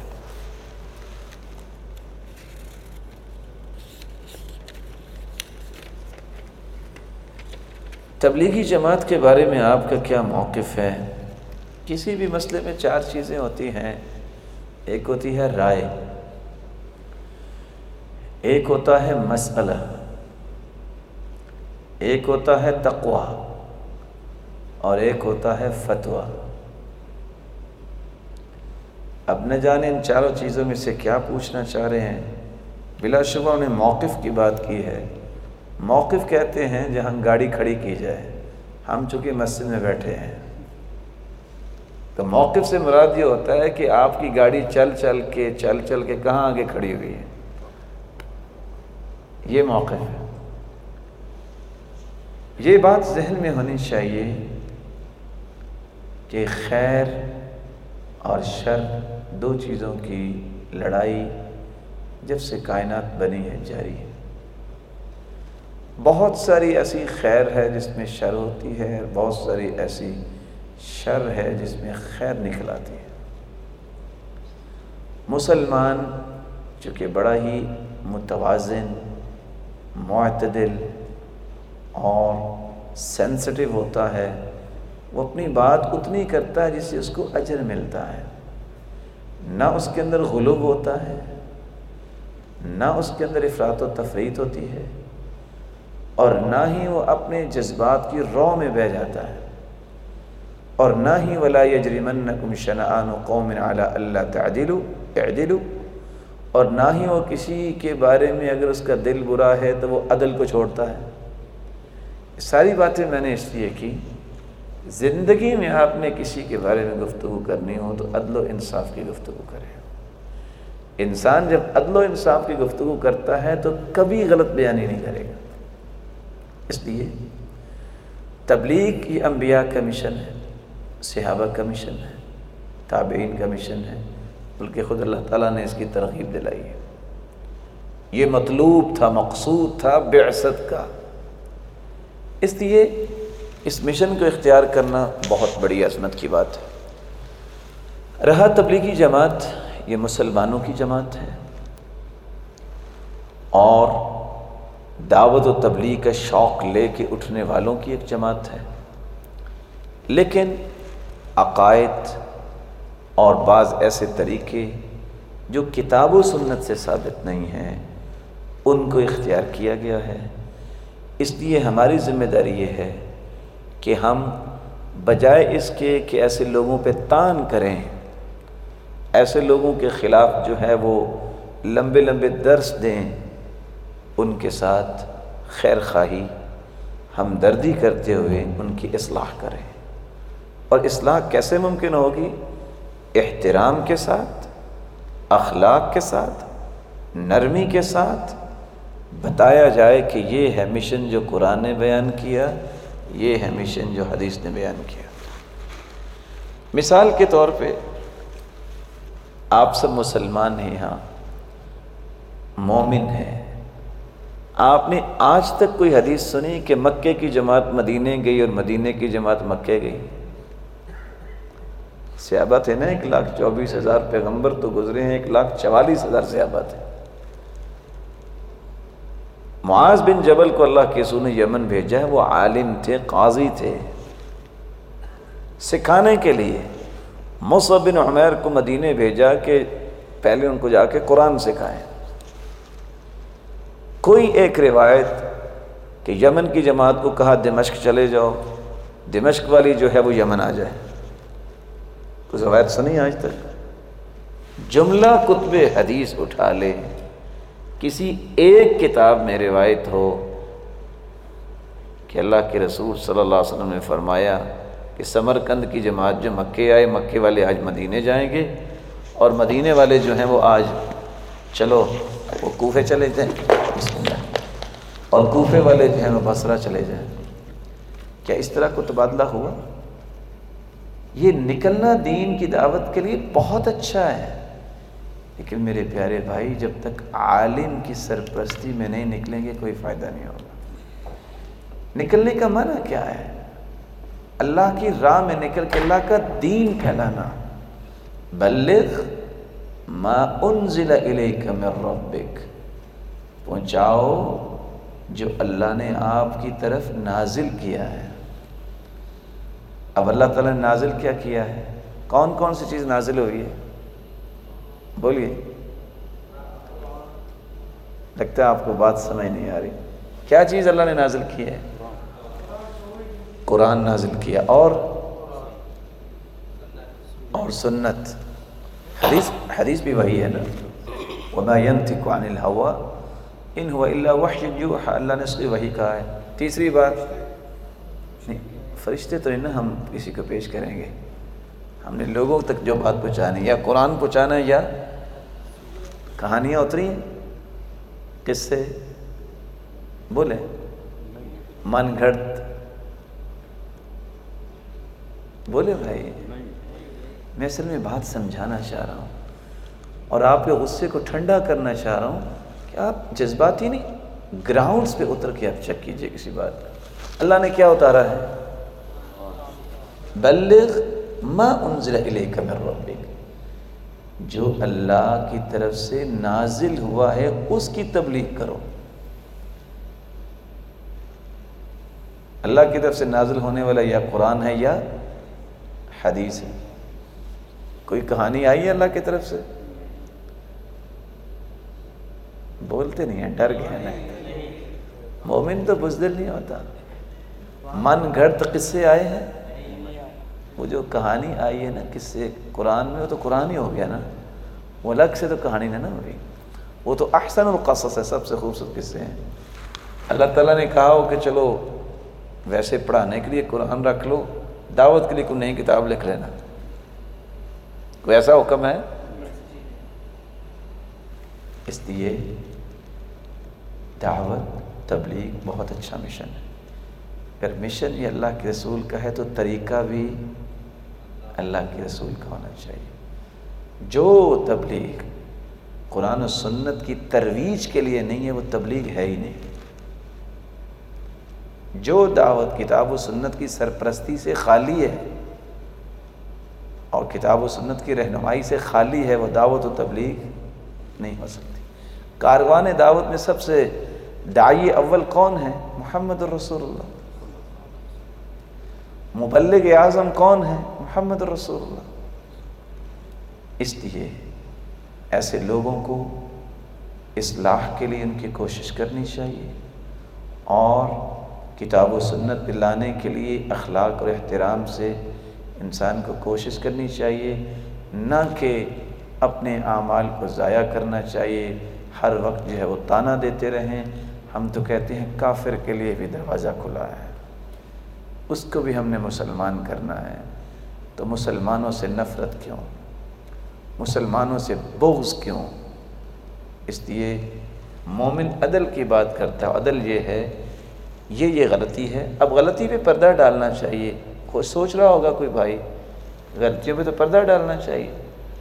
غلطی کی دو قسمیں ہیں، ایک ہوتی ہے ذاتی غلطی، من ستر مسلما سترہ اللہ یوم القیامہ، کسی کی ذاتی غلطی ہونا اس پہ پردہ ڈالنا چاہیے، اللہ قیامت کو پردہ پوشی کرے گا۔ لیکن وہ غلطی جس کو علمی غلطی کہتے ہیں، ملی اور قومی غلطی ہوتی ہے، وہ نہیں چھپائی جاتی۔ کیوں نہیں چھپائی جاتی؟ اس پہ پوری امت کا نقصان ہے۔ اس لیے 10 اور 14 جلدوں میں جرح و تعدیل کی کتابیں لکھی، اور وہاں لکھا کیا ہے؟ اس کی روایت نہیں لینی ہے، جھوٹ بولتا تھا، اس کی روایت نہیں لینی ہے، اس کا حافظہ کمزور تھا، اس کی روایت لینی ہے۔ حالانکہ یہ غیبت ہے، یہ غیبت نہیں ہے۔ دین محفوظ ایسے ہی ہوا ہے، صرف بات وہ قبول کی جائے گی جو اللہ کے رسول سے ہم تک صحیح سند کے ساتھ پہنچی ہے۔ اس لیے اللہ تعالیٰ سے دعا کیجیے اللہ تعالی ہمیں اس بات کی توفیق دے کہ ہم صحیح صحیح دعوت و تبلیغ کرنے والے بن جائیں۔ ایک چھوٹی سی مثال ہے، بادشاہ نے وزیروں سے کہا کہ ایک چھوٹی سی لائن لگائی کہ اس لائن کو مٹانا نہیں ہے لیکن یہ نظر نہیں آنی چاہیے۔ اب سارے پریشان ہیں۔ ایک وزیر نے کہا اچھا میں اس کا حل کرتا ہوں، اس نے ایک موٹی لائن لگائی، کہتے اب بتاؤ کون سی نظر آ رہی ہے؟ مسلمانوں کا یہ رویہ بن گیا ہے کہ یہ کام نہیں کرتے، بحث زیادہ کرتے ہیں۔ جب اچھا کام نہیں ہوگا تو پھر نقص اور خلل والا کام تو میدان میں آنا ہی ہے۔ اگر کوئی مسلمان جو ہے، کوئی تاجر ابھی ہمت نہیں کر سکا تو دنیا نے کوکو کولا اور پیپسی تو پینی ہے نا، آخر آلٹرنیٹ کو دے گا تو چھوڑ دیں گے۔ کوئی کہتے ہیں اس میں پیپسین ہے، کوئی کہتا ہے اس میں یہ ہے، کہتے رہے ہیں، کوئی نئی چیز بنائی نہیں ہے۔ اسلام کا خوبصورت مزاج ہے کہ وہ آلٹرنیٹ دیتا ہے۔ اسلام نے جب دیکھا کہ بدماشی عام ہے، آسان طریقہ نکاح کا بتا دیا، نہیں کچھ بھی ہے، 2 صورتیں پڑھاؤ، نکاح کرو، فارغ ہو۔ اسلام نے جب دیکھا کہ لوگ چوری کیوں کرتے ہیں، بھوکے مرتے ہیں، بیت المال بنایا، لوگوں کو قرض دیے، اپنے کاروبار بناؤ، چوری نہیں کرتے۔ جب تک آپ آلٹرنیٹ نہیں دیں گے اس وقت آپ صرف بحث کرتے رہیں گے اور فائدہ کم ہوگا، نقصان زیادہ ہوگا۔ اور آج وقت یہ ہے کہ ہم اپنی صلاحیتوں کو صرف طعن و تشنیع پہ نہ لگائیں بلکہ امت کو اکٹھا کرنے پہ لگائیں، امت کو صحیح مشن دینے پہ لگائیں، محبت کے ساتھ، احترام کے ساتھ اور اخلاق کے ساتھ۔ بہت اچھا سوال کیا میرے بھائی نے۔ یہ تصویریں اللہ کے رسول کے زمانے میں بھی تھی کہ آج ہی بنی؟ تبھی حکم آیا نا، اس وقت بھی تصویریں لوگ بناتے تھے نا۔ تو ہمیں بتانا ہی چاہیے، کہنا ہی چاہیے کہ مارنا بھی چاہیے؟ بتانا چاہیے۔ تو اس کو بتائیں کہ یہ جائز نہیں ہے۔ آپ نے اجر لے لیا اور پیار سے کہہ دیا تو اس کے دل میں ایک نرم گوشہ بھی بنا لیا، دلائل دے دیے تو اس کے دل میں یہ بات پیدا ہوگی کہ میرا ہمدرد بھی ہے، اور آپ جاتے ہی فائرنگ شروع کر دیں کہ تم تو ہو ہی کافر اور فاجر فاسق، تصویریں رکھے بیٹھے ہو، وہ دوبارہ آپ کو دیکھتے کہے گا یہ بندہ میری دکان میں نہیں آنا چاہیے۔ آپ کو کہنا ہے، آپ کو پہنچانا ہے، سمجھانا ہے، لڑائی نہیں کرنی۔ یہ منہج ہی اصل میں غلط ہے۔ آپ کے اوپر فرض ہی نہیں ہے کہ آپ اس کو جنت جہنم کا مالک بنائیں۔ جنت جہنم اللہ تعالیٰ کے ہاتھ میں ہے۔ آپ پہ فرض یہ ہے کہ آپ دعوت دیں، سمجھائیں، قائل کریں اور ان کو اس کی طرف توجہ دلائیں کہ یہ صحیح ہے اور یہ غلط ہے۔ آپ اپنی ذمہ داری سے فارغ ہو گئے۔ میں آپ سے ہی سوال کرتا ہوں چھوٹا سا، کیوں جی اگر کسی شخص کے پاس اچھی چیزیں ہوں، سچا اور سچا مال ہو، شاپ پہ بیٹھا ہو، شام تک کوئی کسٹمر نہیں آتا، ان کو تنخواہ دیں گے کہ نہیں دیں گے آپ مہینے کے بعد؟ بولے نہیں ہے۔ کیوں دیں گے؟ بیچا ہی کچھ نہیں اس نے ڈیوٹی تو دی ہے نا۔ مجھے سچی اور سچی بات کرنی ہے، کوئی نہیں مانے گا، مجھے اس کی اجرت اللہ نے جنت کے طور پہ دینی ہے انشاءاللہ۔ قالوا معذرۃ الی ربکم، ہم اس لیے کام کرنا چاہتے ہیں کہ اللہ کے سامنے عذر پیش کریں، اللہ ہم نے کام کیا تھا۔ اور اللہ تعالیٰ کے سامنے ہم کب کہہ سکیں گے؟ جب اللہ کے رسول کے طریقے کے مطابق ہوگا۔ اس لیے ہمیں کوشش کرنی چاہیے، ہمیں دعوت دینی چاہیے، نہ کہ لڑائی کرنی چاہیے۔ اب مثال کے طور پہ آپ نے ابھی جس ضمن میں سوال کیا ہے، بات تبلیغی جماعت کی چل رہی تھی۔ جب اللہ تعالیٰ نے یہ کہہ دیا کہ بلغ ما انزل الیک من ربک، اس بات کی تبلیغ کرو جو اللہ نے نازل کی ہے۔ اللہ تعالیٰ نے قرآن نازل کیا اور حدیث یہ کہتی ہے، سیدہ عائشہ ما مست ید رسول اللہ صلی اللہ علیہ وسلم ید امرأۃ قط، اللہ کے رسول نے پوری زندگی کسی عورت کے ساتھ ہاتھ نہیں ملایا، غیر محرم کے ساتھ۔ اگر میں دعوت کے میدان میں نکلوں اور وہاں یہ قصہ پڑھ کے سناؤں کہ ایک شخص نے سود کھا لیا، اس کی بیوی فوت ہو گئی اور اس کا پیٹ پھول گیا، اچانک سے فلاں نے دعا کی، اچانک سے ابر سے ایک شخص آیا جس کے بال لمبے تھے، اس نے آ کے عورت کے پیٹ پہ ہاتھ پھیرا، ٹھیک ہو گئی۔ جب جانے لگے تو پوچھا آپ کون ہیں؟ تو کہا تمہیں کیا ہے، تمہارا مریض ٹھیک ہو گیا ہے۔ اصرار پہ کہا میں تیرا بھائی محمد الرسول اللہ ہوں، مجھے یہ بتائیں یہ اللہ کی طرف سے نازل شدہ بات ہے؟ اور اتنی بڑی جرت ہے اللہ کے رسول کے بارے میں کہ جس ہستی نے پوری زندگی ہاتھ نہیں لگایا وہ عورتوں کے پیٹ پہ ہاتھ پھیریں گے۔ پھر وہ اللہ رب العزت نے اپنے پیغمبر کی زبان سے یہ بات دنیا کو بتائی ہے، ان اللہ حرم ان تأکل الارض اجساد الانبیاء، انبیاء کی اجساد حرام کر دیے کہ مٹی نہیں کھائے گی۔ وہ روضہ مبارک میں، قبر مبارک میں موجود ہے، وہاں سے نکالنا اور ایک عام بندے کے کہنے پہ نکلنا، ان کی بیٹی فوت ہوئی ہے، ان کے نواسا شہید ہوا ہے، اس وقت کیوں نہیں آئے؟ کچھ معقول چیزیں ہوتی ہیں نا۔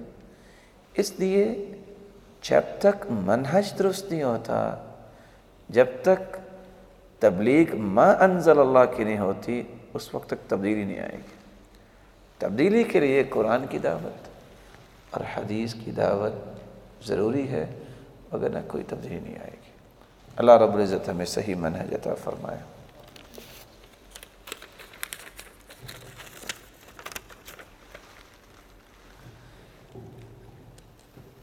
میں کوشش کرتا ہوں کہ ایسے اعمال کو کروں جو مجھے جنت میں لے جائیں، لیکن اس دوران دل میں ایک ڈر لگتا ہے، اطمینان نہیں ملتا کہ کہیں میں جہنم میں نہ چلا جاؤں۔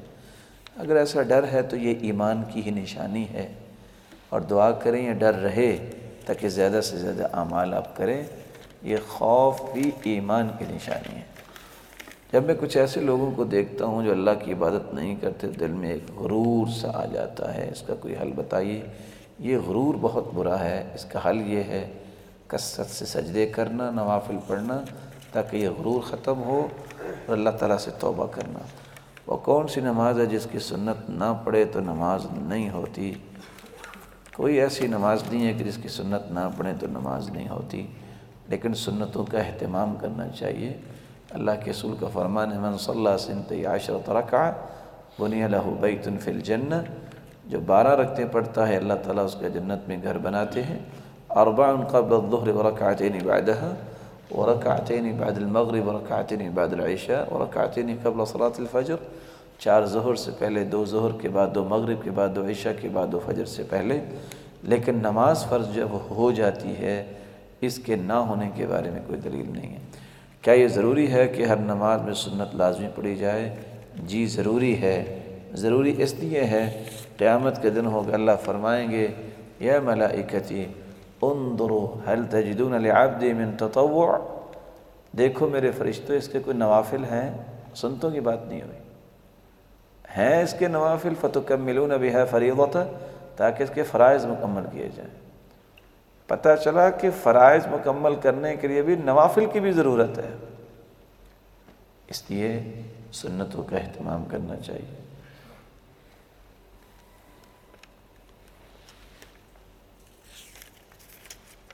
ایک منٹ،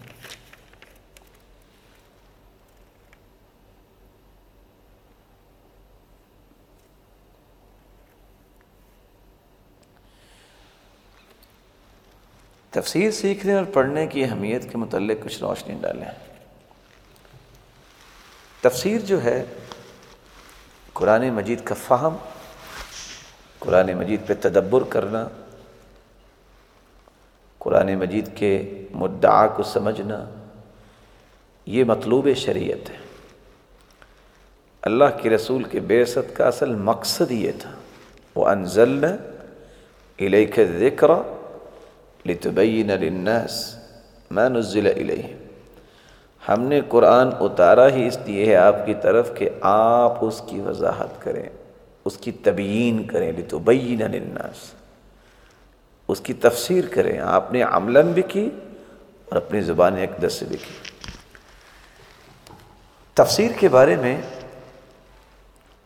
ابن جریر طبری رحمۃ اللہ علیہ لکھتے ہیں، انی لا تعجب ممن قرأ القرآن ولم يعلم تأویلہ کیف یلتذ بقراءتہ۔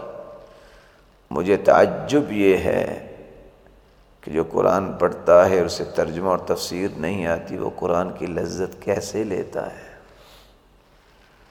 اور سعید بن جبیر کہا کرتے تھے، من لم یعرف التفسیر فهو کالاعمی وکالاعرابی۔ جو قرآن کی تفسیر نہیں جانتا وہ تو ایسے جیسے اندھا ہے یا بدوی ہے، اس کو کچھ پتہ نہیں ہے۔ اور امام زرکشی رحمۃ اللہ علیہ کہا کرتے تھے، من لم یکن له علم وفہم وتقوی وتدبر لم یدرک من لذت القرآن شیئا۔ جس کو قرآن کا علم نہیں، تفسیر کا علم نہیں اور تدبر نہیں کرتا، ایسا شخص قرآن کی لذت کو پا ہی نہیں سکتا۔ اور امام ابن تیمیہ رحمۃ اللہ علیہ کہا کرتے تھے، من تدبر القرآن من قرأ القرآن وتدبر فیہ۔ جو قرآن پڑھتا ہے پھر اس پہ تدبر کرتا ہے، طالبا للہدی، اور اس کی نیت یہ ہے کہ اللہ مجھے ہدایت دے دے، تبین لہ طریق الجنہ، اللہ تعالیٰ اس کے لیے جنت کا راستہ روشن کر دیتے ہیں۔ اور صحابہ کرام کی عادت یہ تھی، کان اذا تعلم احد منا 10 آیات لم یجاوزہن حتی یعرف معانیہن والعمل بہن۔ صحابی کہتے ہیں عثمان رضی اللہ تعالیٰ عنہ کہ ہم میں سے جب بھی کوئی 10 آیتیں سیکھتا، جب تک اس کے معانی کو نہ سمجھ لیتا اور اس پہ عمل نہ کر لیتا، 11ویں آیت نہیں پڑھتا تھا۔ اس لیے قرآن جب تک اس کی تفسیر نہیں پڑھی جاتی، اس وقت تک صحیح فائدہ نہیں انسان کو ملتا۔ قرآن پڑھنے سے اجر اور نیکی تو لکھی جاتی ہے، لیکن تبدیلی انسان میں آتی ہے ترجمہ اور تفسیر پڑھنے سے۔ اب سوال یہ ہے کہ تفسیر کون سی پڑھنی چاہیے؟ ایک نہیں 20 تفسیریں میدان میں ہیں، اور 20 جگہوں پہ تفسیر کے نام سے ایسی چیزیں پیش کی جاتی ہیں جس کا تفسیر سے تعلق نہیں ہے۔ مثال کے طور پہ التفسیر القبیر ہے، امام قرطبی کی تفسیر ہے، امام رازی کی تفسیر ہے، یہ بھی تفسیریں ہیں۔ زمخشری کی تفسیر ہے، یہ بھی تفسیر کے نام سے ہے۔ اور رازی نے جو تفسیر لکھی ہے، کہنے والے کہتے ہیں فیہ کل شیء الا التفسیر، اس میں ہر چیز موجود ہے، صرف نہیں ہے تو تفسیر نہیں ہے۔ طنطاوی نے تفسیر لکھی ہے، وہ اگر کسی ہاتھی کی بات آ جائے تو 7 ہاتھیوں کی تصویریں بنائے بیٹھے ہیں، ہاتھیوں کی قسمیں بیان کرنے لگ جائیں گے، تفسیر کسی طرف اور یہ کسی طرف۔ گھوڑے کی بات آئی ہے تو گھوڑے کی نسلوں کا تذکرہ شروع کر دیں گے۔ تفسیر جو ہے، تفسیر القرآن بالقرآن، قرآن کی تفسیر قرآن کے ساتھ، یہ تفسیر پڑھیں۔ تفسیر القرآن بالسنہ، قرآن کی تفسیر حدیث کے ساتھ، یعنی اللہ کے رسول نے اس کی تفسیر کی، یہ تفسیر پڑھیں۔ تفسیر القرآن باقوال الصحابہ، قرآن کی تفسیر پڑھیں جو صحابہ نے سمجھی اور صحابہ نے اس کا معنی کیا بیان کیا ہے۔ ہاں اگر کوئی معنی نہیں ملتا، کوئی سمجھ نہیں آتی، تو پھر عربی اشعار سے بھی مدد لی جاتی ہے کہ یہ معنی فلاں شعر میں موجود ہے، جیسا کہ عبداللہ بن عباس رضی اللہ تعالیٰ نے بیان کیا، اس کو کہتے ہیں تفسیر۔ ایسی تفسیر آپ نے اگر پڑھنی ہے تو آپ امام طبری کی تفسیر پڑھیں۔ امام طبری، جس کو تفسیر طبری کا نام دیا گیا ہے، وہ امام طبری کی تفسیر ہے، ابن جریر طبری کی، وہ تفسیر پڑھیں۔ اور اگر آپ وہ اتنی لمبی چوڑی جلدیں نہیں پڑھ سکتے، تفسیر ابن کثیر پڑھ لیں۔ تفسیر ابن کثیر بھی تفسیر القرآن بالقرآن ہے۔ اس لیے اگر آپ سمجھتے ہیں کہ یہ بھی 4-5 جلدوں میں ہے اور 6 جلدوں میں ترجمہ بھی ہو چکا ہے، التحریر والتنویر پڑھ لیں، ابن عاشور کی تفسیر ہے۔ اور اس وقت جو تفسیر شیخ شنقیطی رحمۃ اللہ علیہ نے کی، اضواء البیان، اگر کوئی صاحب علم ہے تو وہ تفسیر ضرور پڑھے، اس لیے کہ اس میں کرنٹ ایشوز کے بارے میں جو بہترین معلومات اضواء البیان میں شیخ شنقیطی رحمۃ اللہ علیہ نقل کی ہیں اور کسی بندے نے نقل نہیں کی، اور وہ بندہ اللہ تعالیٰ کی نشانی تھا۔ اتنا حافظہ اس بندے کا، اتنا حافظہ اس بندے کا، حالانکہ اس نے پورے قرآن کی تفسیر نہیں کی، صرف احکام کی آیتوں کو لیا ہے اور دیگر مسائل کو شامل کیا ہے۔ آپ تفسیر ابن کثیر، تفسیر ابن جریر طبری، التنویر والتحریر ابن عاشور کی، اور اضواء البیان شیخ شنقیطی رحمۃ اللہ علیہ کی، ان 4 تفسیروں کو پڑھ لیں تو آپ کو کسی تفسیر کی ضرورت نہیں ہے۔ بہت ساری ایسی تفسیریں موجود ہیں۔ الدر المنصور ہے امام سیوطی کی تفسیر، امام شوکانی کی تفسیر ہے فتح القدیر، وہ بھی اچھی ہے اگر معنی کو سمجھنا ہو، لیکن ہمارا مطلوب کیا ہے کہ قرآن کی تفسیر قرآن کے ساتھ اور قرآن کی تفسیر حدیث کے ساتھ یا اقوال صحابہ کے ساتھ، یہ ہے تفسیر۔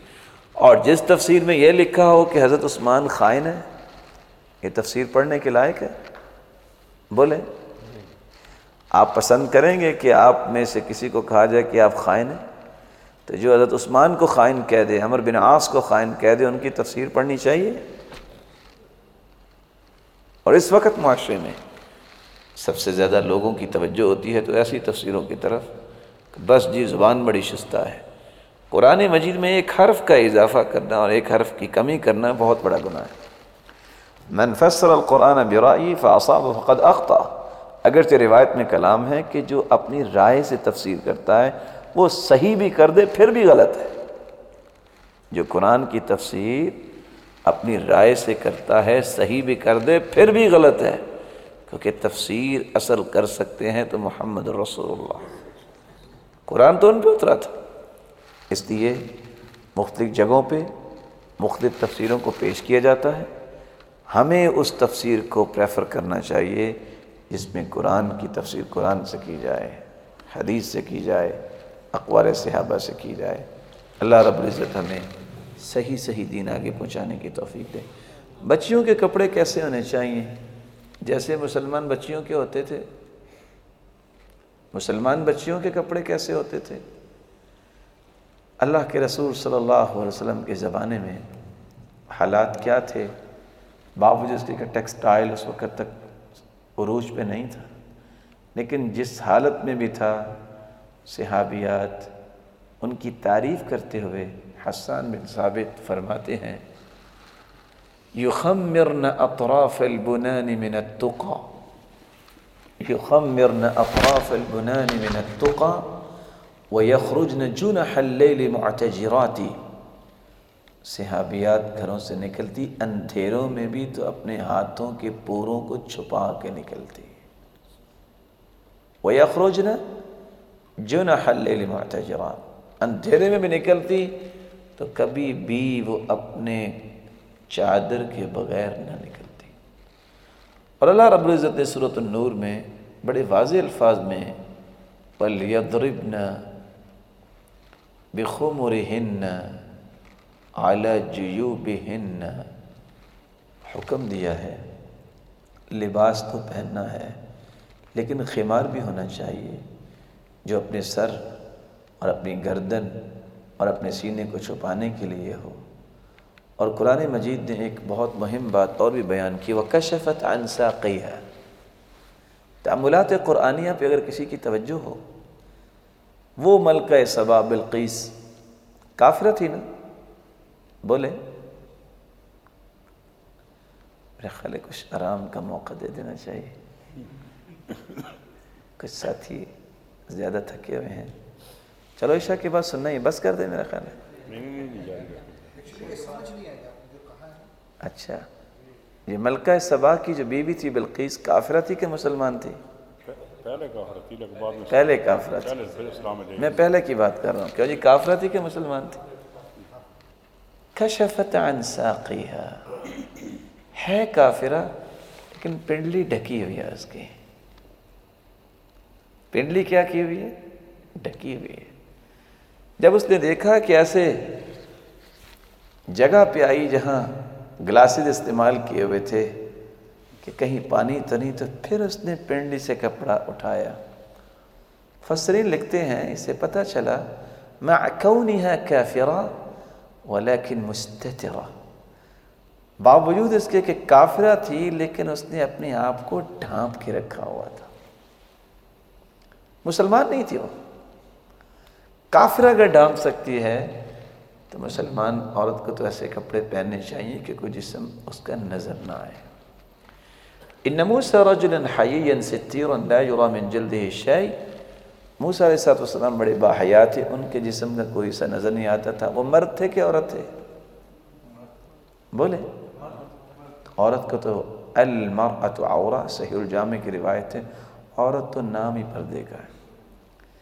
باوجود اس کے کہ جب احرام باندھتا ہے انسان تو جرابیں پہن سکتا ہے؟ بولے، نہیں پہن سکتا۔ لیکن اللہ تعالیٰ کی رسول کا فرمان کیا ہے؟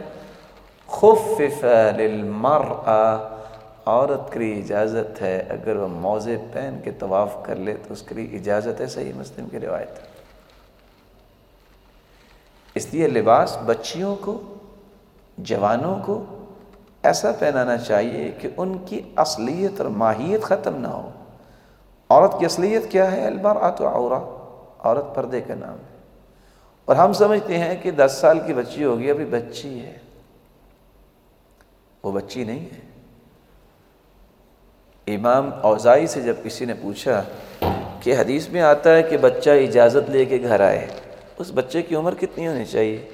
ما حد الطفل الذي يستاذن، تو انہوں نے کہا 4 سنین، 4 سال کا بچہ ہو تو اسے سکھا دینا چاہیے، بیٹا اجازت لے کے گھر جاتے ہیں کسی کے۔ آج 40 سالہ بچہ بھی جاتا ہے تو کہتا ہے میرا تو فرسٹ کزن کا گھر ہے، بغیر اجازت کے چلا جاتا ہے۔ اس لیے لباس مسلمانوں کا ہونا چاہیے اور کافروں کے لباس سے مشابہ نہیں ہونا چاہیے۔ اور اگلا سوال بھی یہ ہے، کیا انہیں پینٹ شرٹ وغیرہ جیسے کپڑے پہنانے میں کوئی حرج ہے؟ پینٹ شرٹ جو ہے وہ کون لوگ پہنتے ہیں؟ مرد تو مرد، کیا یہ مردانہ لباس ہے کہ زنانہ لباس ہے؟ بولے نہیں، صحیح سی بات کرنی۔ یہ نہیں کہ اگر آپ نے دیکھ لیا کسی عورت نے پہنی تو کہتے ہیں زنانہ بھی ہو سکتا ہے۔ ویسے یہ لباس کس کا ہے، مرد کا کہ عورت کا ہے؟ صحیح کہہ رہے ہیں، عدل و انصاف سے بول رہے ہیں، بات سچی کرنی چاہیے، خواہ اپنے خلاف ہی آئے۔ جی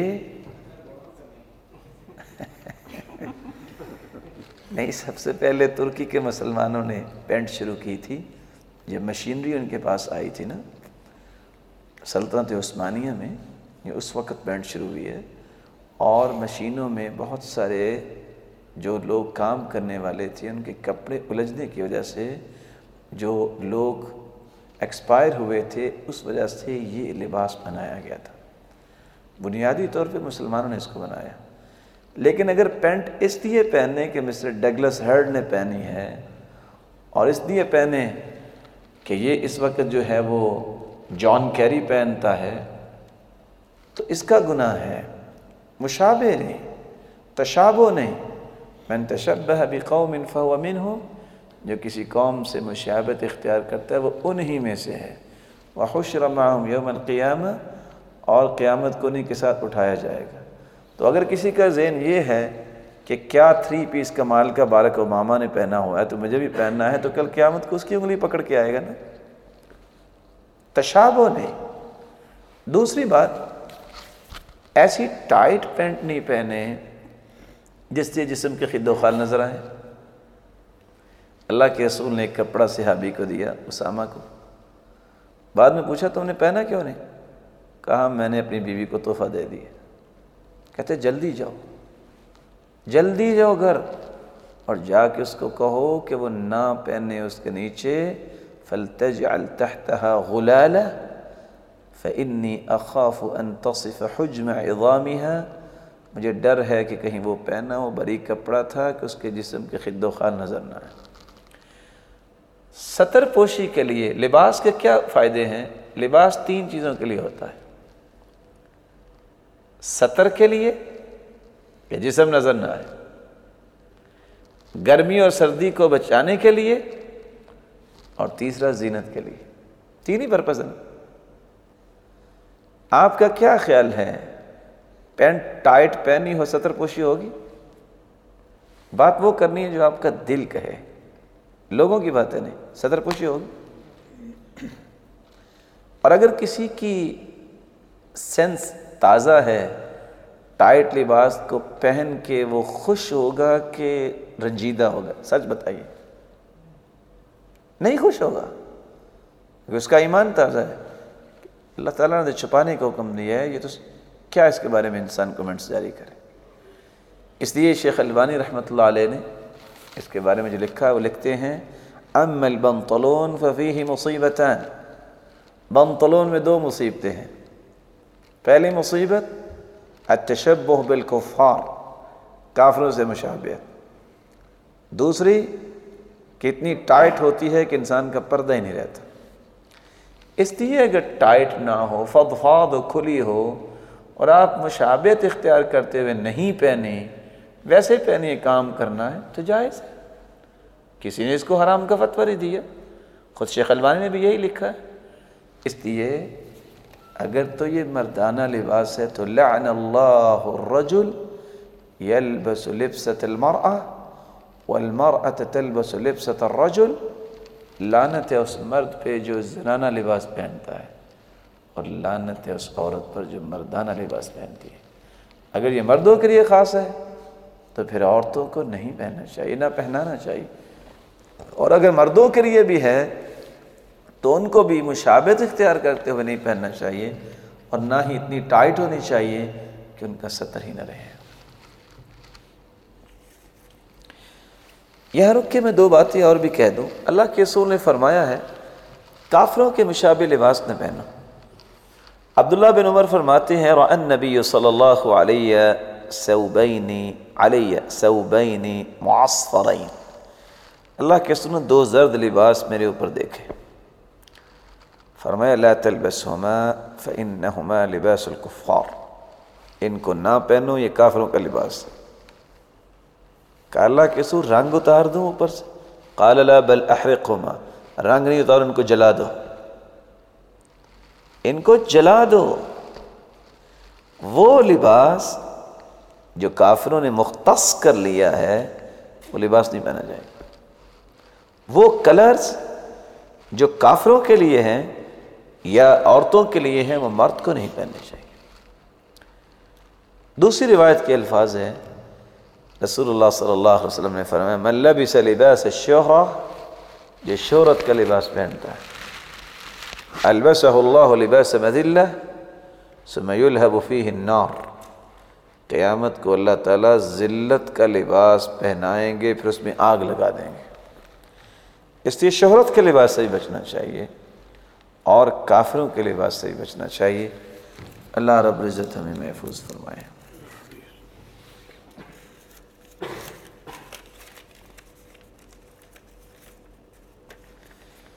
کیا زکوٰۃ 2 سال کی اکٹھی دی جا سکتی ہے؟ کیونکہ ہم بیرونی ممالک کے لوگ زیادہ تر 2 سال میں ایک دفعہ اپنے ملک جاتے ہیں اور اپنے ہاتھ سے اور اپنے قریبی عزیز و اقارب کو تسلی کے ساتھ ادا کرنا چاہتے ہیں۔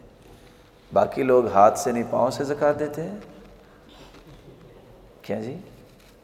کہتے ہیں ہم اپنے ہاتھ سے زکوٰۃ دینا چاہتے ہیں، اور باقی کیسے دیتے ہیں؟ ہم تسلی سے دینا چاہتے ہیں، باقی افراتفری میں دیتے ہیں، جلدی کرو لے جاؤ میں مر جاؤں گا نہیں تو۔ کیا کہتے ہیں وہ؟ یہ کوئی علت نہیں ہے۔ وَآتُوا حَقَّهُ يَوْمَ حَصَادِهِ، قرآن کہتا ہے جب زمین سے تم کاشتکاری کرتے ہو، جب اناج غلہ آئے تو اس دن گھر بعد میں لے کے آؤ، پہلے حق دو اس کا۔ مَا حَالَ عَلَيْهِ الْحَوْلُ حَتَّى يَحُولَ عَلَيْهِ الْحَوْلُ، حدیث کے الفاظ ہیں اگر زکوٰۃ آپ کی بنتی ہے، سال گزر گیا تو ایک دن بھی اوپر نہیں جانا چاہیے۔ اور یہاں میں رک کے 3 تنبیہیں کرنا چاہوں گا۔ آج کل 3 باتوں میں مسلمان غلطی کر رہے ہیں لیکن کہتے ہیں ہم ٹھیک کر رہے ہیں۔ پہلی بات جو میرے پیارے بھائی نے بہت اچھا کیا، ایسا سوال کر دیا، اللہ اس کو سلامت رکھے، جزائے خیر دے۔ 2 سال زکوٰۃ حساب ہی نہیں ہوتا اور دیتے ہی کوئی نہیں، اور علت اسی طرح کی ہوتی ہے کہ ہم جائیں گے تو پھر جا کے دیں گے۔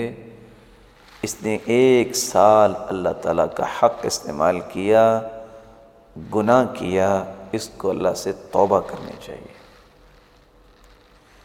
دوسرے لوگ جو اس وقت غلطی پہ ہیں وہ کیا ہیں اور کہتے ہیں ہم ٹھیک کر رہے ہیں۔ زکوٰۃ جو اس رمضان کو یا اس شوال کو بننی ہے وہ زکوٰۃ نہیں، جو آئندہ سال جو زکوٰۃ اس سال کی بنتی تھی وہ رمضان کو اکٹھی اپنے پاس رکھ لیں گے، وہ اگلا پورا سال لوگوں کو دیتے رہیں گے، جب زکوٰۃ کا وقت آئے گا پھر اپنے پاس رکھ لیں گے، یہ ختم کر دیں گے۔ کبھی کسی نے سوچا اگر کسی کی زکوٰۃ بنتی ہے 10 لاکھ روپیہ، شعبان میں اس نے دینی تھی، اب اس نے نہیں دی، اگلا سال جو ہے وہ اپنے پیسوں میں اس نے پیسے ڈالی رکھے، پھر تھوڑی تھوڑی کر کے دیتا رہا، اس نے اللہ کا حق استعمال کیا کہ نہیں کیا؟ جو رکھے ہیں اس میں پروفٹ بھی شامل ہوا، اس کی زکوٰۃ دی ہے اس نے، اور پھر اللہ کے حق کو بھی استعمال کیا، وقت سے آگے بھی نکلا، اور پھر پلس اس کا پروفٹ بھی کھا گیا۔ یہ بہت بڑی غلطی ہے۔ عقل مندی یہ ہے جو اس سال زکوٰۃ رمضان میں آپ نے دینی ہے وہ تقسیم کرو نا، جب رمضان آئے گا تو حساب کر کے پوری باقی بھی دے دینا فوراً، جیسا کہ صحیح بخاری کی روایت ہے۔ عباس رضی اللہ تعالیٰ عنہ اللہ کے رسول کے پاس آئے، اللہ کے رسول یہ بتائیے میں تو رمضان میں زکوٰۃ دیتا ہوں، ضرورت پہلے آگے اب کیا کروں؟ فرمایا پہلے دے دو، حساب اس وقت کر لیں۔ تیسری غلطی جس کو اس وقت مسلمان غلطی نہیں سمجھ رہے، ہم زکوٰۃ دیتے ہیں، جی میں تو جنوری میں زکوٰۃ دیتا ہوں، غور کیجئے گا ذرا، میں فروری میں زکوٰۃ نکالتا ہوں، میں مارچ میں زکوٰۃ نکالتا ہوں، جنوری فروری کا حساب رکھیں تو کتنے دن بنتے ہیں؟ جی 10 ڈیز کا فرق ہر سال آ جاتا ہے، گویا کہ جنوری فروری کے حساب سے زکوٰۃ دینے والا 10 دن کی زکوٰۃ کھا جاتا ہے۔ بات سمجھ رہے ہیں آپ؟ بھائی نے جو بات بتائی ہے کہ سال میں ہم نے زکوٰۃ قمری مہینے کے مطابق دینی ہے، انگریزی مہینے کے مطابق نہیں دینی۔ شاید کسی نے غور کیا ہو، یہ 3 پہلو ایسے ہیں جو خطرناک پہلو ہیں۔ اور چوتھا پہلو میں ملانا چاہوں گا جو بعض نے اشارہ کیا علماء نے، ہم زکوٰۃ دیتے ہیں مسلمان فرض سمجھتے ہوئے، حق سمجھتے ہوئے، مال کی پاکیزگی کے لیے اور ذمہ داری سے عہدہ برا ہونے کے لیے۔ لیکن چوتھی غلطی کیا ہے؟ زکوٰۃ اس لیے دیتے ہیں کہ ہمارے یار سجن راضی ہو جائیں۔ کیا ہوگا؟ اس کی 2-3 شکلیں ہیں۔ زکوٰۃ اس لیے دی ہے کہ اگر نہ دی تو ناراض ہو جائے گا، یہ زکوٰۃ کا کوئی پرپس نہیں، اللہ کی رضا کے لیے دو، کوئی ناراض ہوتا ہے تو ہو جائے، کوئی راضی ہوتا ہے تو ہو جائے۔ ہم زکوٰۃ کہاں دیں گے؟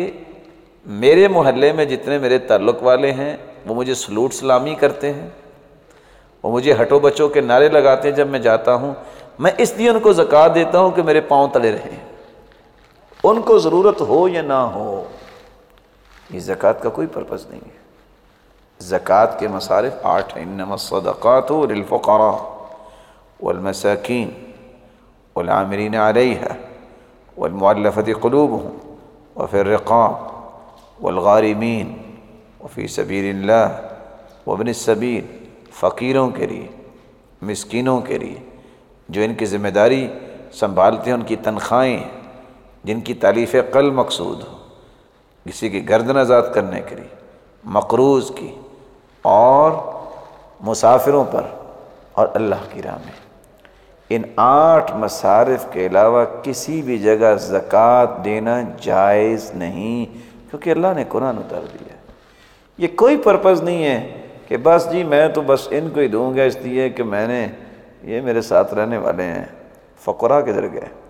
اللہ کا راستہ کدھر گیا؟ مقروض کدھر گئے؟ یہ سارے کے سارے مصارف پہ کون توجہ دے گا؟ یہی وجہ ہے نا کہ آج ایک اور بھی پہلو صدقے کا ہے۔ یہاں اس مسئلے سے چونکہ میرا تعلق ہے میں اس میں ماربل بھی لگاؤں گا، میں اس میں ٹائلنگ بھی کرواؤں گا، میں اس میں بہترین پینٹ بھی کرواؤں گا زکوٰۃ کی مد سے۔ اگر اسے کہا جائے نا کہ نئی مسجد بنانی، کہتے نہیں میں نہیں کروا سکتا۔ اصل وجہ کیا ہے؟ اصل وجہ یہ ہے کہ اس کے گھر میں ماربل لگا ہوا ہے، ٹائل لگی، وہ کہتا ہے میں جہاں جاؤں مجھے سکون اور راحت ملنی چاہیے، اس کا پرپس صدقہ نہیں ہوتا۔ اگر صدقہ ہو تو جہاں ضرورت ہے وہاں دینا۔ یہاں تو ماربل لگا، اس کو اکھاڑیں گے دوبارہ لگائیں گے، اب اس کا کلر چینج کر دیں، تو جہاں مسجد ہے ہی نہیں وہاں بنائے نا۔ تو یہ شخص اپنی رنگینی کو باقی رکھنے کے لیے اپنے اڑوس پڑوس میں خرچ کرتا رہے گا، اور جہاں ضرورت ہے وہاں نہیں کرتا۔ اس نے اپنے صدقے کے بارے میں بھی بتا دیا کہ میں مخلص نہیں ہوں اپنا صدقہ دینے میں۔ اس میں حرج کو نہیں کہ آپ اپنی مسجد میں لگائیں، لیکن جائز ضرورت کسی اور جگہ پہ تو جانا چاہیے نا۔ اللہ رب العزت ہمیں فہم نصیب فرمائے۔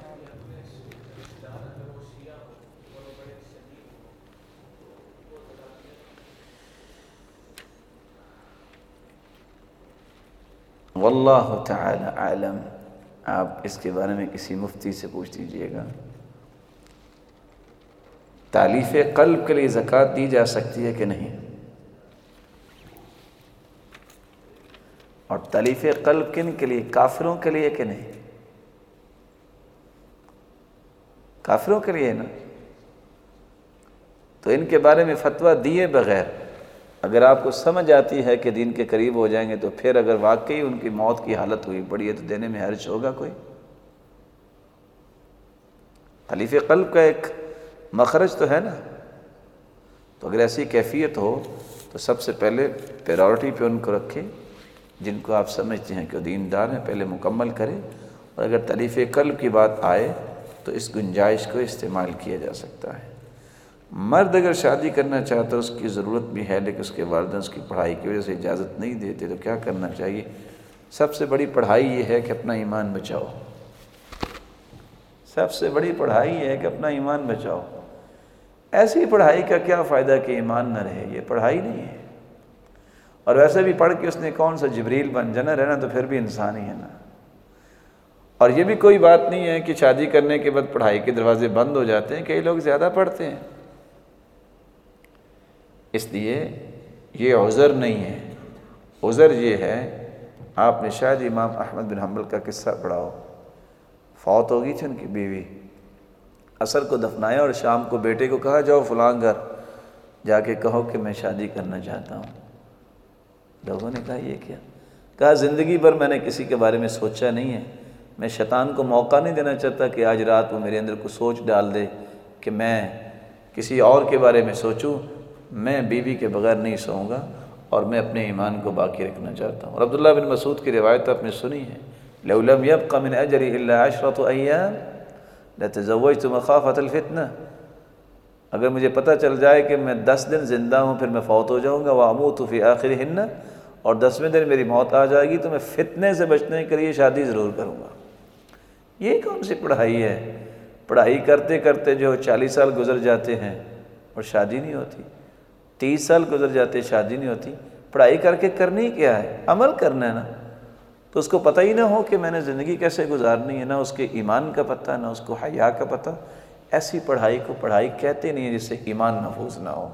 سب سے بڑی پڑھائی یہ ہے انسان اللہ کے قریب ہو، اور صحابہ نے پڑھائی پڑھی یہ تھی۔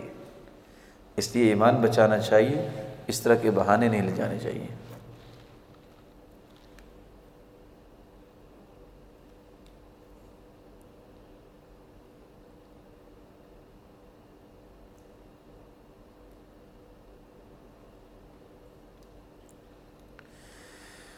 جرابے پہنے ہوئے اگر مسح کر لیا جائے، میرے بھائی لکھنے والے ہیں جو مسح میم سین ہا لکھتے ہیں، مسح کر لیا جائے اس کا مطلب ہوگا شام کر لی جائے، میم سین الف اور حمزہ، اس کا معنی اور ہو جائے گا۔ اگر تو باوضو ہو کے جرابیں پہنی ہیں تو پھر مسح کرنا چاہیے، سنت ہے۔ باب المسح علی الخفین والجوربین، باقاعدہ علماء نے باب باندھا ہے۔ اللہ کے رسول صلی اللہ علیہ وسلم کے طریقہ بھی ہے، صحابی کہتے ہیں مسح النبی صلی اللہ علیہ وسلم علی الجوربین والخفین، اللہ کے رسول نے جرابوں اور موزوں پہ مسح کیا۔ کچھ لوگ کہتے ہیں موٹی ہونی چاہیے، میں کبھی کبھی سوچتا ہوں صحابہ کے دور میں نیکسٹ کی کمپنی تو نہیں بنی تھی ابھی تک۔ اور بریدہ کہتے ہیں ما ہی الا ممزقہ، آپ صلی اللہ علیہ وسلم کے صحابہ کے جو موزے ہوتے تھے پھٹے پرانے ہوتے تھے، اسی پر ہی وہ مسح کر لیتے تھے اور نمازیں پڑھتے تھے۔ یہ شرطیں بنائی ہوئی ہیں، ان کی کوئی حقیقت نہیں ہے۔ نور الدین، اب پتہ نہیں زنگی لکھا ہے کہ جنگل لکھا ہے، جس میں اس نے ایک خواب دیکھا تھا وہ سچ ہے اس واقعے؟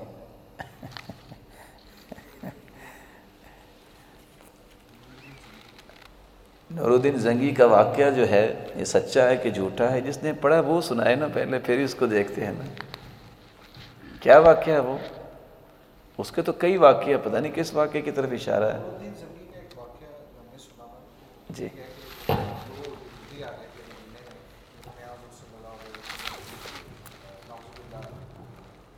جسد خاکی، جسد مبارک کو، جی اچھا۔ ایک کتاب لکھی گئی ہے واللہ یعصمک من الناس، کتاب لکھی گئی ہے واللہ یعصمک من الناس، اللہ تعالیٰ تجھے لوگوں سے بچائیں گے۔ ایک نہیں، اس طرح کے 4 قصص لکھے گئے ہیں تاریخ کے اندر کہ واقعی اس طرح ہوا تو اللہ تعالیٰ نے حفاظت فرمائی۔ دشمن یہ چاہتے تھے لیکن اللہ تعالیٰ نے ان کو محفوظ کیا۔ واللہ تعالی عالم۔ اذان کا ٹائم ہو گیا؟ ابھی تو میرے سوال رہتے ہیں، انہوں نے تو اپنے سوال کیے ہیں۔ آپ بھائی بھی سوال میرا قبول کر لیں گے؟ جی بولے نہیں تو قبول کیا کرنا ہے؟ ویسے سچ سچ بتائیے گا، زور کو کھانا نہیں کھایا کسی نے؟ کو بولا ہی نہیں ہے۔ مجھے تو جی چاہتا ہے کہ میں آپ کو جلدی سے پہلے کھانا کھلاؤں پھر نماز پڑھاؤں۔ نہیں، ڈائٹنگ کا مطلب چپ تو نہیں ہوتا نا، وہ تو تھوڑا کھانا ہوتا ہے نا۔ میں بھی ایک سوال کر سکتا ہوں؟ آپ میرے بھائی ہیں کہ نہیں بھائی؟ کچھ بڑے ہوں گے، کچھ چھوٹے ہوں گے، شاید ہی کوئی چھوٹا ہو، کوئی برابر ہوں گے۔ میری آپ سے 3 گزارشیں ہیں، مان سکتے ہیں آپ؟ یہاں بیٹھے یہ عہد کریں کہ ہم نے زندگی میں ایک کوشش کرنی ہے، نماز با جماعت نہیں چھوڑنی۔ دوسری گزارش، کچھ بھی ہو جائے یہ سب کچھ یہاں رہ جانا ہے، ہر روز قرآن کی تلاوت ضرور کرنی ہے۔ مشکل تو نہیں گزارش ہے کیا جی؟ تیسری اور آخری گزارش، اللہ کرے اس پہ بھی انشاءاللہ آ جائے۔ دنیا میں اللہ تعالیٰ نے محمد رسول اللہ صلی اللہ علیہ وسلم سے بڑھ کے کسی کو خوبصورت نہیں بنایا۔ دعا کریں، میں بھی کرتا ہوں، ہم سب کے چہرے اس مبارک چہرے جیسے ہو جائیں، اور اس کے لیے صرف کوشش کرنی ہے آپ نے۔ توفیق تو اللہ تعالیٰ نے دینی ہے، بجائے اس کے کہ آپ کسی کو غلط کہیں، تانا دیں، نہیں، اس کے لیے دعا کریں، اللہ تعالیٰ اس کو توفیق سے نوازے۔ دیکھیں، نحن نحکم بالظواہر واللہ یتولی السرائر، ظاہر پہ حکم لگتا ہے، باطن کو تو اللہ ہی جانتا ہے نا۔ اس لیے ظاہر تو اچھا بننا چاہیے نا، کہ دیکھنے والے کو پتہ ہو کہ یہ مسلمان ہے، یہ مومن ہے۔ اس لیے جتنے بھی ڈیزائن ماڈلنگ ہوتی ہے وہ ظاہر کو دیکھ کے ہوتی ہے نا۔ بارک اللہ فیک۔ تؤذنون ولا واحد یؤذن؟